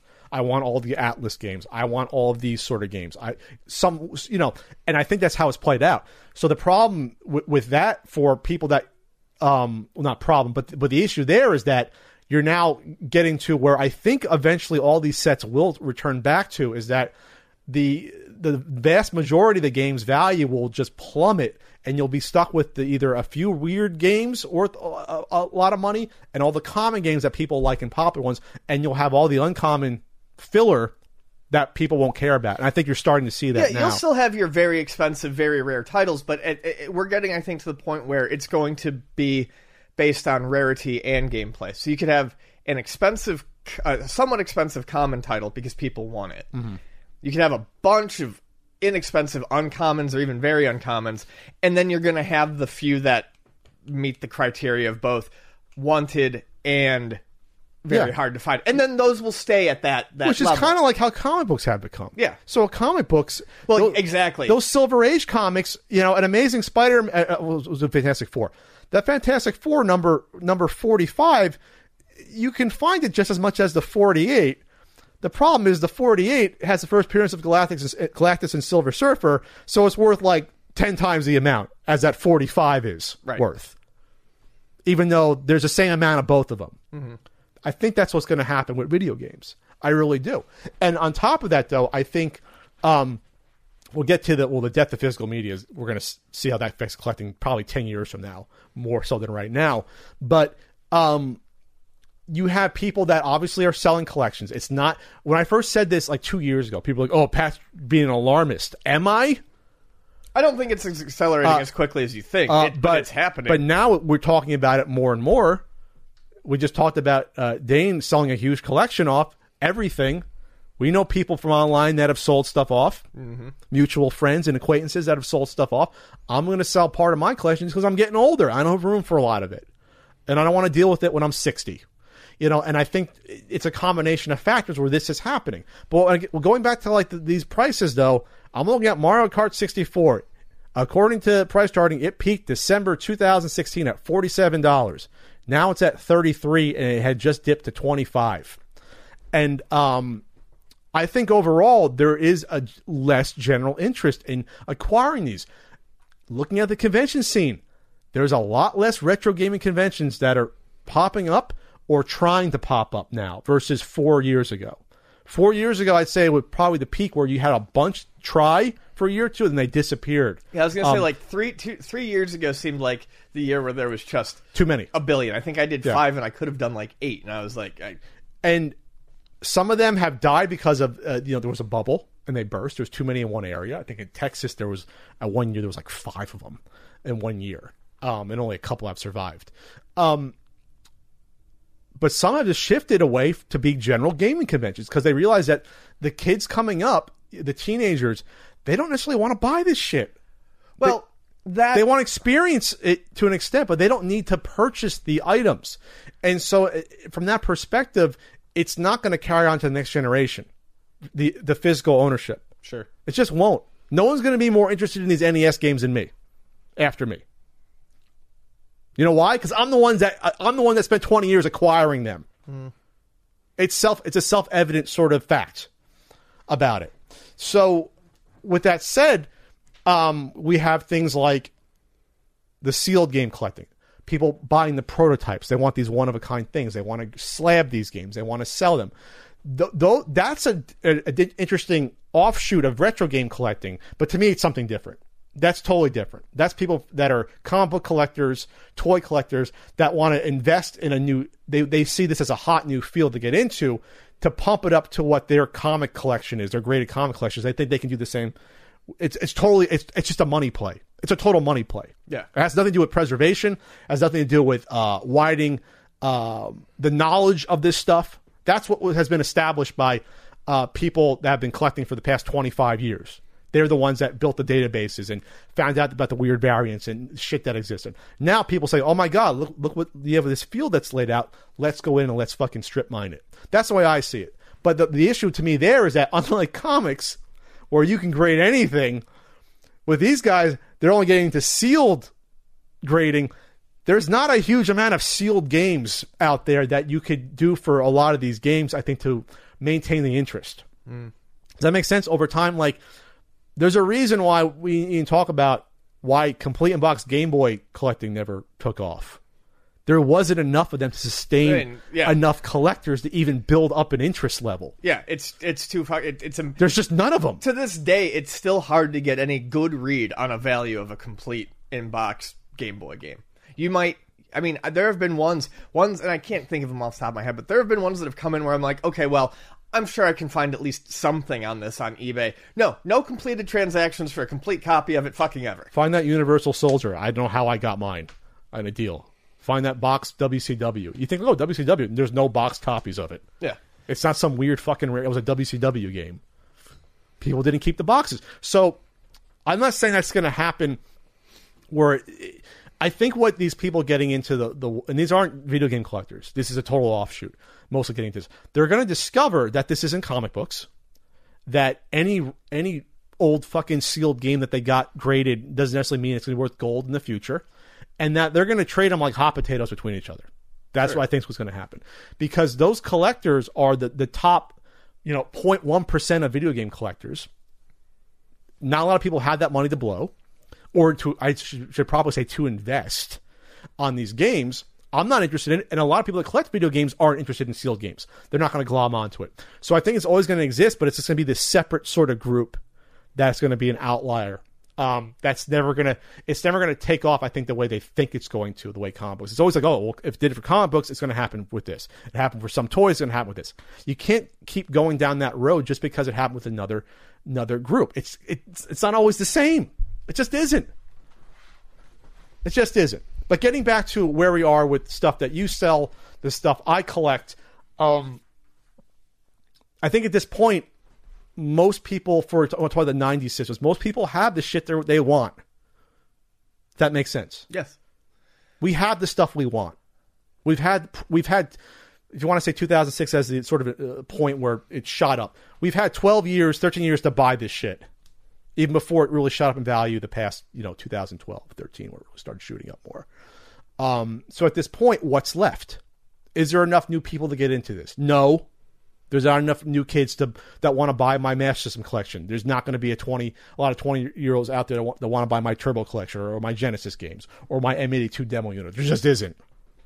Well, I mean, you'll have more luck with Genesis, Nintendo, and Super Nintendo, but yeah, the I'm talking about overall, though. The specifically tiny collections, I see those dropping at some point. A Master System was hot for a minute because everyone who finished their NES collection went for it, but does anyone talk about it? Does anyone play it? Does anyone do anything with it? I mean, I got an awesome bitmap books Master System book, but I like the Master System. Yeah. I'm just saying, like, a lot of this collection was just fed by the desire to buy more. Yes. The Master System's got good stuff on it, but it's not. It's not something that people, even that 2 years where people were collecting it, it didn't give it any face time. Honestly, it didn't really bring in any new fans of the Master System. And I can see other stuff like this. All it did was serve to pump up the prices for a little bit, and then everyone walked away. The Fantastic Four, here's an analog to comics. The Fantastic Four was like Marvel's most popular comic book for like 25 years. No one talks about Fantastic Four now. Interest can die off. Even if something was cool and popular, you give it enough time, people don't talk about it anymore. because it's just the natural way. It's just the way things work. Yeah, that makes me sad about Fantastic Four, but it's going to come back with the movie. It's going to get its day. Sorry. So that's all I'm going to say about this is that prices have retracted on systems. Yes, probably, Ian. There's some systems that'll probably go up with the timing. Has Saturn gone up? Saturn is insanely high. Saturn is... But that's like Turbo, though. There's not a lot of games. Not a quantity of games. Saturn's fucking through the roof. And the timing on it is about right, too. I think we always talk about stuff like TurboGrafx, where it's like those always probably remain somewhat valuable because there isn't any of you can't find them. Saturn, Dreamcast, Turbo. There's always going to be some inherent value there, I think, because of... I'm looking up Snatcher. Reality. Snatcher stayed the same price the past few years, about... Snatcher's one of those games that rarely wavers. $400. It peaked. You know where it peaked? It peaked May 2018 at $455. Now it's at $400. Yeah, that makes sense. That's what I would assume. Let me look about Bonk's Adventure, a quote unquote common TurboGrafx game. That to me would be interesting to see what that has done. Yeah, so that is not at the highest it's been. That's gone up and down a little bit. That's at $33, it looks like. Mm-hmm. That's also where it was. It was at $36 in 2016. It was at $35 in 2017. It dipped back around. So that's been about the same it's been for the past 3 to 4 years. Yeah. They haven't keep coming up. They've plateaued. They've reached sort of a mark, and they've plateaued. I just think it's interesting. I've seen a lot of smaller stuff where like a price will go up and then it will just plateau.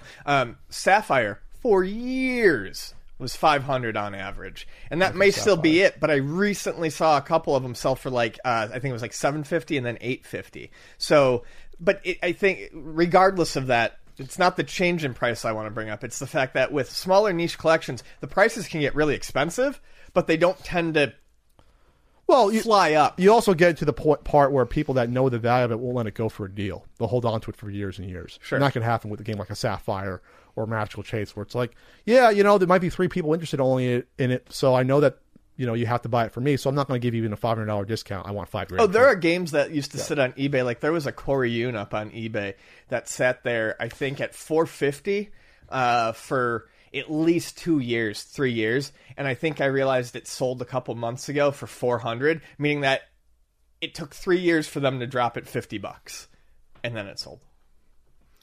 So yeah, they can hold on.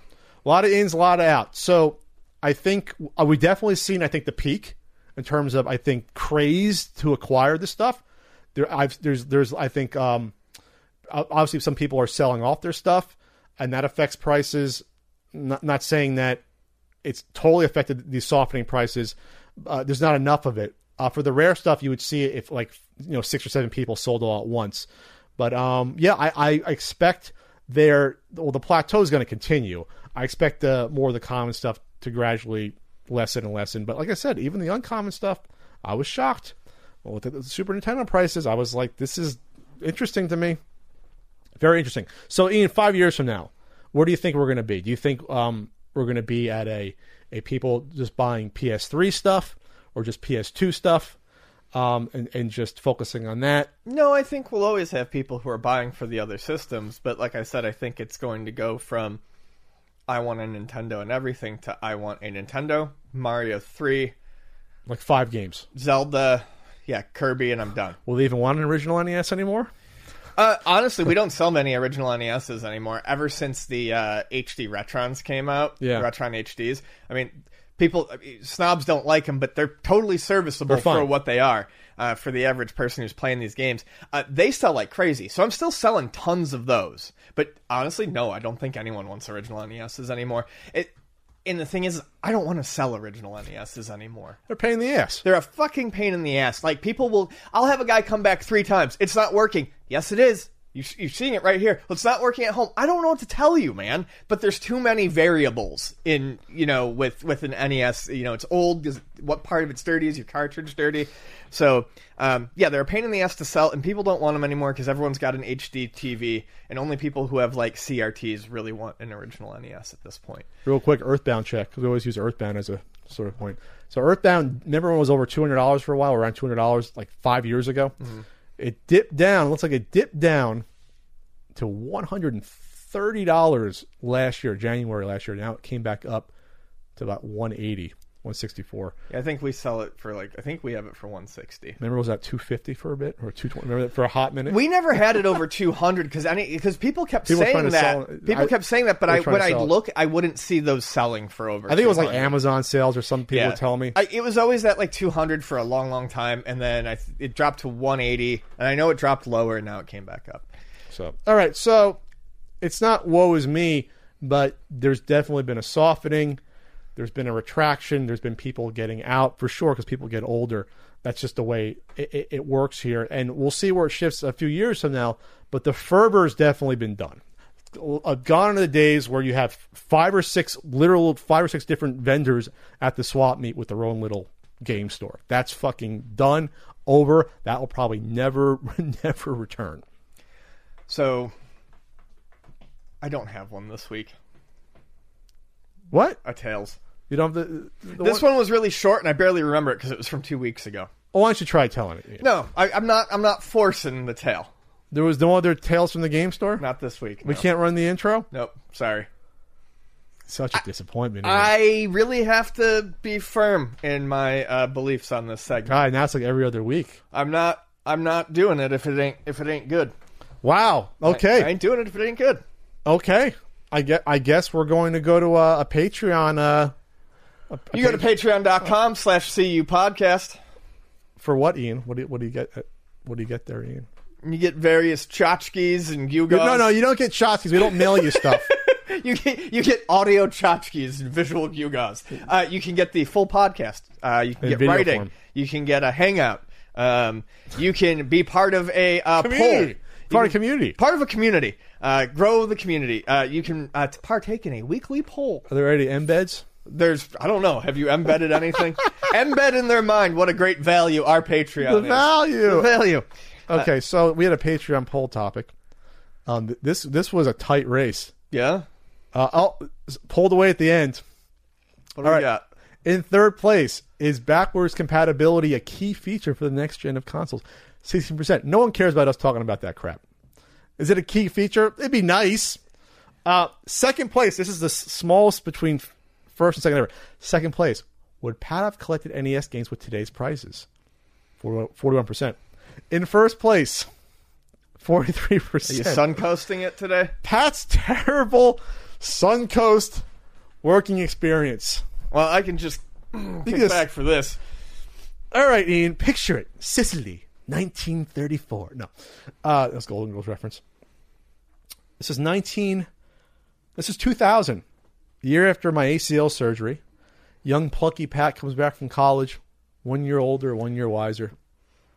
You were plucky when you were younger. Might have lost his virginity the year before. We don't know. Why do I want to know this? I'm just saying. I'm painting the picture of you. Okay. But so I decided to apply for jobs. Yes.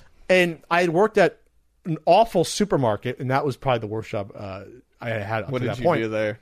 Oh, when you were a guy back then, you did everything. Now they don't allow you to do stock. They have people come in special for stock.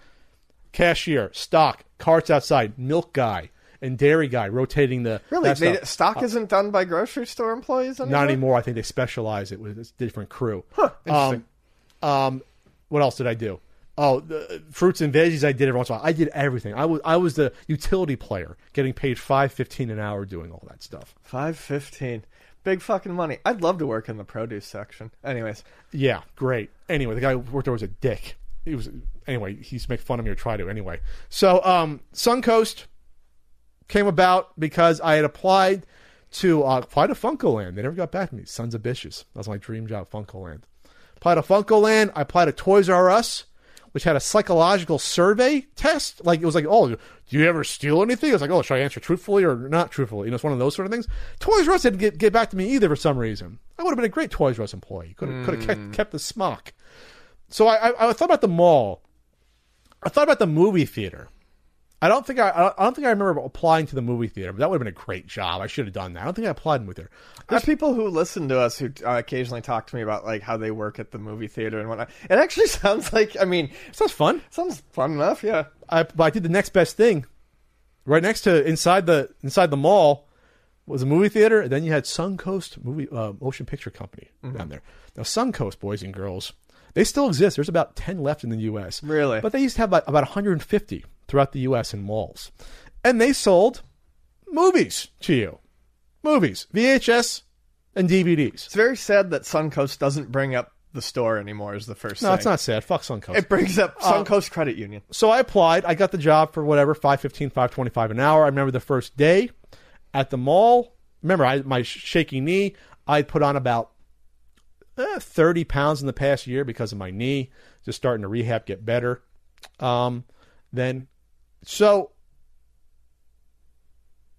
Was this right after my knee surgery? This is a year after my surgery. That's right. So anyway, I apply. I get the job. The first time I watched a fucking video, like an intro video in the little back office area that was so small. And I'm like, okay, be friendly. Push their movie club membership that they had. You know, you spent whatever $5 a month or whatever, and you get 10% off. One of those sort of deals. So I start, and then. At the first, I thought this is fine. You watch videos, but the people I worked with they ran it like it was like a real job, like this was a strict job. Where this is serious. You're selling VHS tapes. Remember, this is like 2000. There's still mostly VHS tapes with, there's maybe like a couple hundred DVDs in existence. DVDs were just getting off the ground then. Remember the Fight Club was a big one that had a lot of I've got bonus that features. One. Yeah. That was an early DVD. That was early. Yeah, I've got that, and the 7 DVD is equally like impressive when you open it. DVDs start like 99, I think, or 98. Like that was like when DVD started. 99, and I bought mine I bought my DVD player in 2000 from Sears, and I went to Suncoast and bought all of the Cowboy Bebop DVDs. So these are my superiors at Suncoast. I don't have memories of the people that worked alongside me. They were pretty quiet and chill. There was three people that were my superiors. You had this redheaded, about 21-year-old that I think worked at her family's bar on the side, and she was not pleasant. She was bossy. She had the big ring of keys. I'd close with her on a Friday or Saturday night.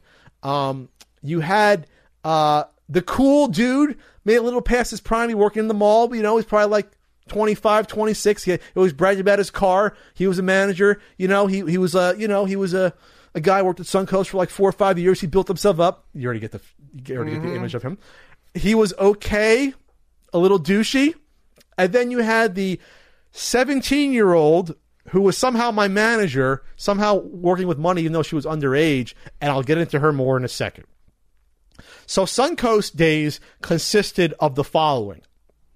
Waiting for people to come into Suncoast, because for most of the days during the week, no one walks in the mall at 10 a.m. or 11 a.m. or 12. People don't come till the afternoon or evening. So those were the cool shifts. You had the first shift, like 10 to 4, that was easy, versus you didn't want the Friday or Saturday night, 4 to 10 to 4, there was probably nothing to do but bullshit. Or 3 to 9, whatever it was.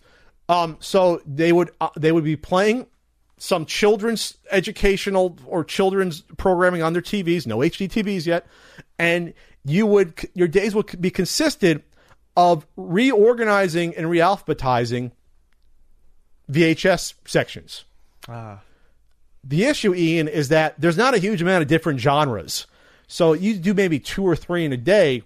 You'd expect those VHSs to be mostly in the same place 2 days later when you came back to work, 3 days later. But no, because the redheaded superior of mine thought it would be cute to keep me busy by testing me to rearrange, I don't know, say the sci-fi fantasy section, and have me reorganize and realphabetize it, knowing full well I'd done it a few days before. And to test me, she would take 1 or 2 videos out and change the place.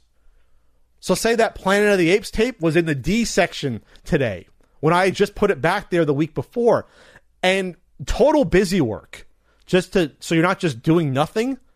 But I was making $5.15 an hour driving to the mall to do this. It was within my right to just do nothing at Suncoast Motion Picture Company, and of which there are 7 of. There are 7 now. I just looked. I've actually got the locations. That's karma. So she would be bossy. She would say, we need to fill up whatever popular VHS or DVD. Okay, put some more out. Okay, sure. I understand filling stock. That's fine. Yeah. But to force someone to reorganize and realphabetize a section they had just literally done a few days before, and not ones that might be out of place, which you could find, but she would say, she would check the specific one that she took out and did. It's Suncoast, man. It's at the mall. I need petty cash to pay for my freaking GeoPrism. I need gas for my GeoPrism. Come on. Help me out. I'm 20-year-old Pat coming off a knee surgery here. They would force you, really force you, to push their membership program. Oh, I heard that was real bad. They would look over your shoulder if you didn't do, would you like to be a member of the motion picture thing, blah, blah, blah. And I think there wasn't a credit card, it was just a card. A membership card. 2000 seems to be a big year for that sort of stuff, because that's when my one buddy worked at GameStop, and you lived or died based on your subscriptions. Yeah, so push that. I'm like, okay. And then I would be pretty good. I'd push it half-time. I would try to read the person and see if they were friendly. Yeah, if they were mean-looking, I didn't want to push it. Yeah. Every once in a while you get surprised, but they would sit over your shoulder. The managers, the trio, there would usually one or two of them there at the same time with an underling that they could boss around, like me. And they would just look over your shoulder and be like, why didn't you push it? Oh, I don't know, next person. I didn't get a cut of pushing.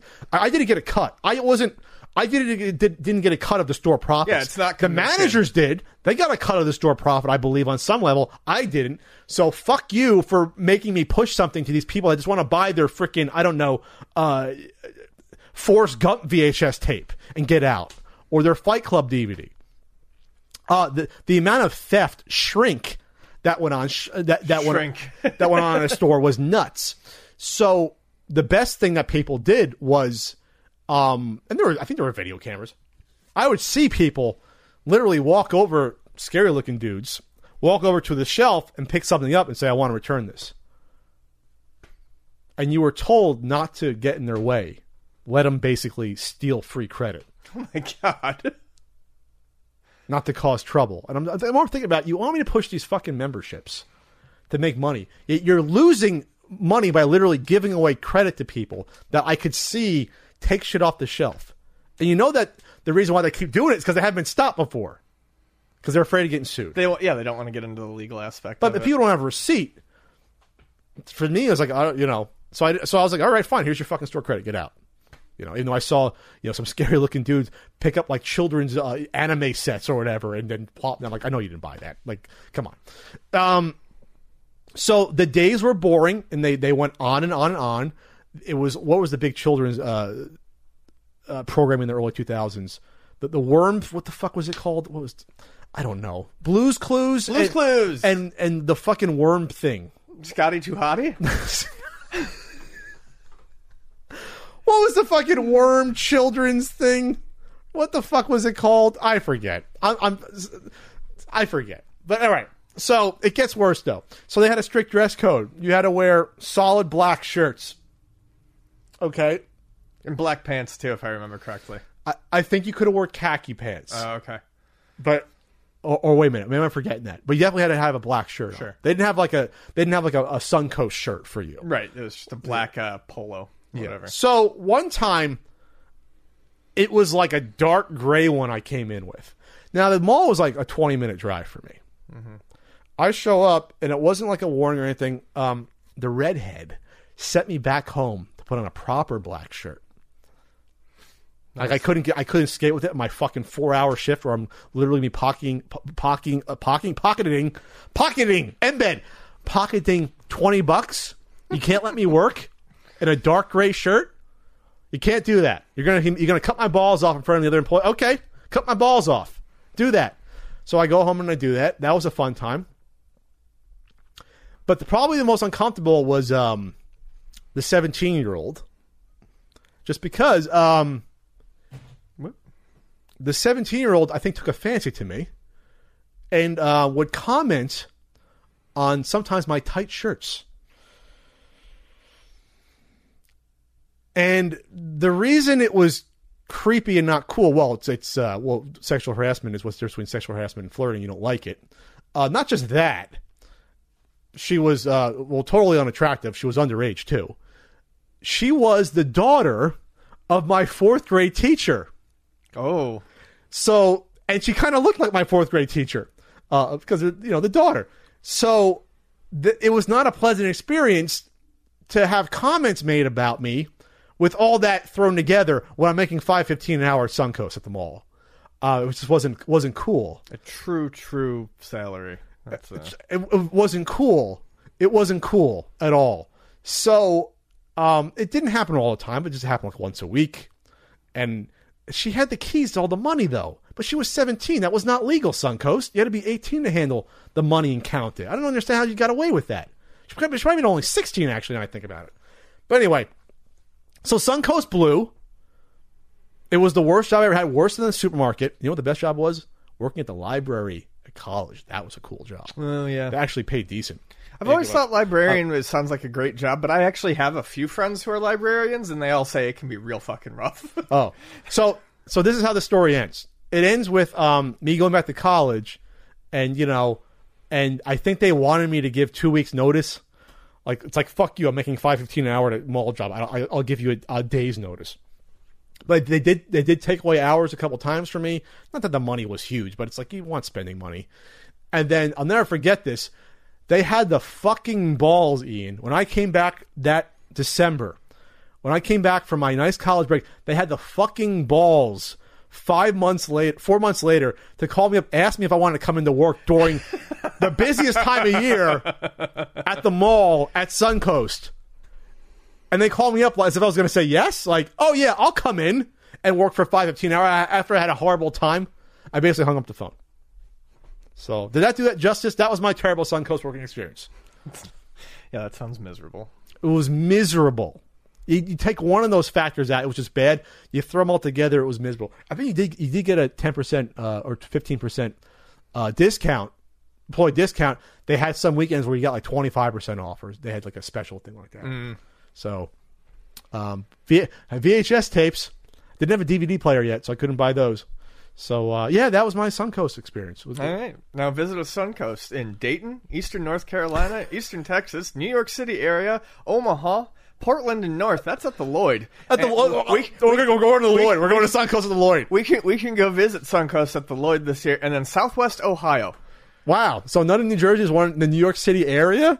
That could be northern New Jersey. New York City, Monmouth Mall. That's northern New Jersey. That's New Jersey. Eatontown, New Jersey. Okay, so not my mall, but okay.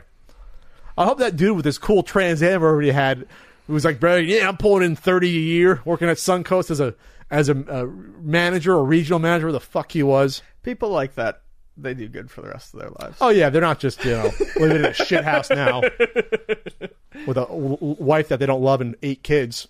Okay. Is that it? You want to do a Q&A, Ian? No, that's it. How long have we been recording here? I don't even know. 2 hours. It's been 2 hours. We had a couple long segments. Yeah, I guess it's been a good one. It's been a good one. We're gonna be at Long Island. Long Island, baby. Strong Island, Ian. That's right. I'm excited about it. That's August 10th and 11th, and I'm very much looking forward to it. Come out and see Patrick and I, but also come out and see the wonderful Frank Cifaldi. Who else is going to be there? They get the website open. I'm sorry. My Life in Gaming with Corey and Try. Hit me with some others. Go to expo.liretro.com, Ian. Mm-hmm. You're going to have guest speakers, cosplay, museum, musical guests. Vinny Vinesauce, I think, is one of them. He's local. It would, don't want to say it. You're going to have Leonard Herman there from Jersey. That's right, Leonard. You're going to have the Modern Vintage Gamer.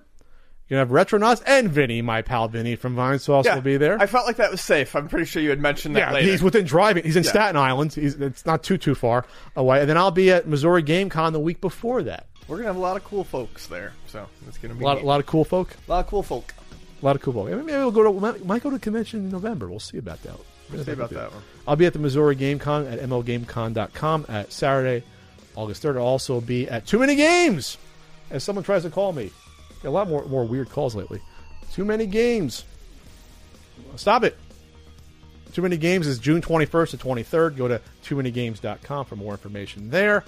And then, a certain SNES guidebook. You can pre-order it at ultimatesnes.com. I'm starving, Ian. I'm going to have a Flex Pro meal. Are you? We going to do some streaming a little quick after this? No, I have to go home and clean. Clean? Yeah, the place is a mess. I wouldn't know. I wasn't there. But you were invited. I was halfway invited. Come have a beer, I think Ian said. Because at that point, you had already said, essentially, you weren't coming over. The day before, I said, hey, we have people coming over. I will let you know. Just come over. You said 3 o'clock. Yes. Then I texted you at 3. Yes. And you said that no one's here yet. I just you said lunch. If people were grilling yet. And I said, no, probably in about an hour or two. You were invited. I'm just annoyed. Skated yourself honestly, away. I just wanted to see Thomas, and you didn't let me know Thomas was here. I'm annoyed. You would have known if you came over. I'll like take you it said up. Oh, yeah, okay, so surprised that a guy from L.A. might be at your place. He's not in L.A. He comes down a lot. Where is he at? Not in L.A.? No. Where is he? I mean, he's not close, but he's not Riverside?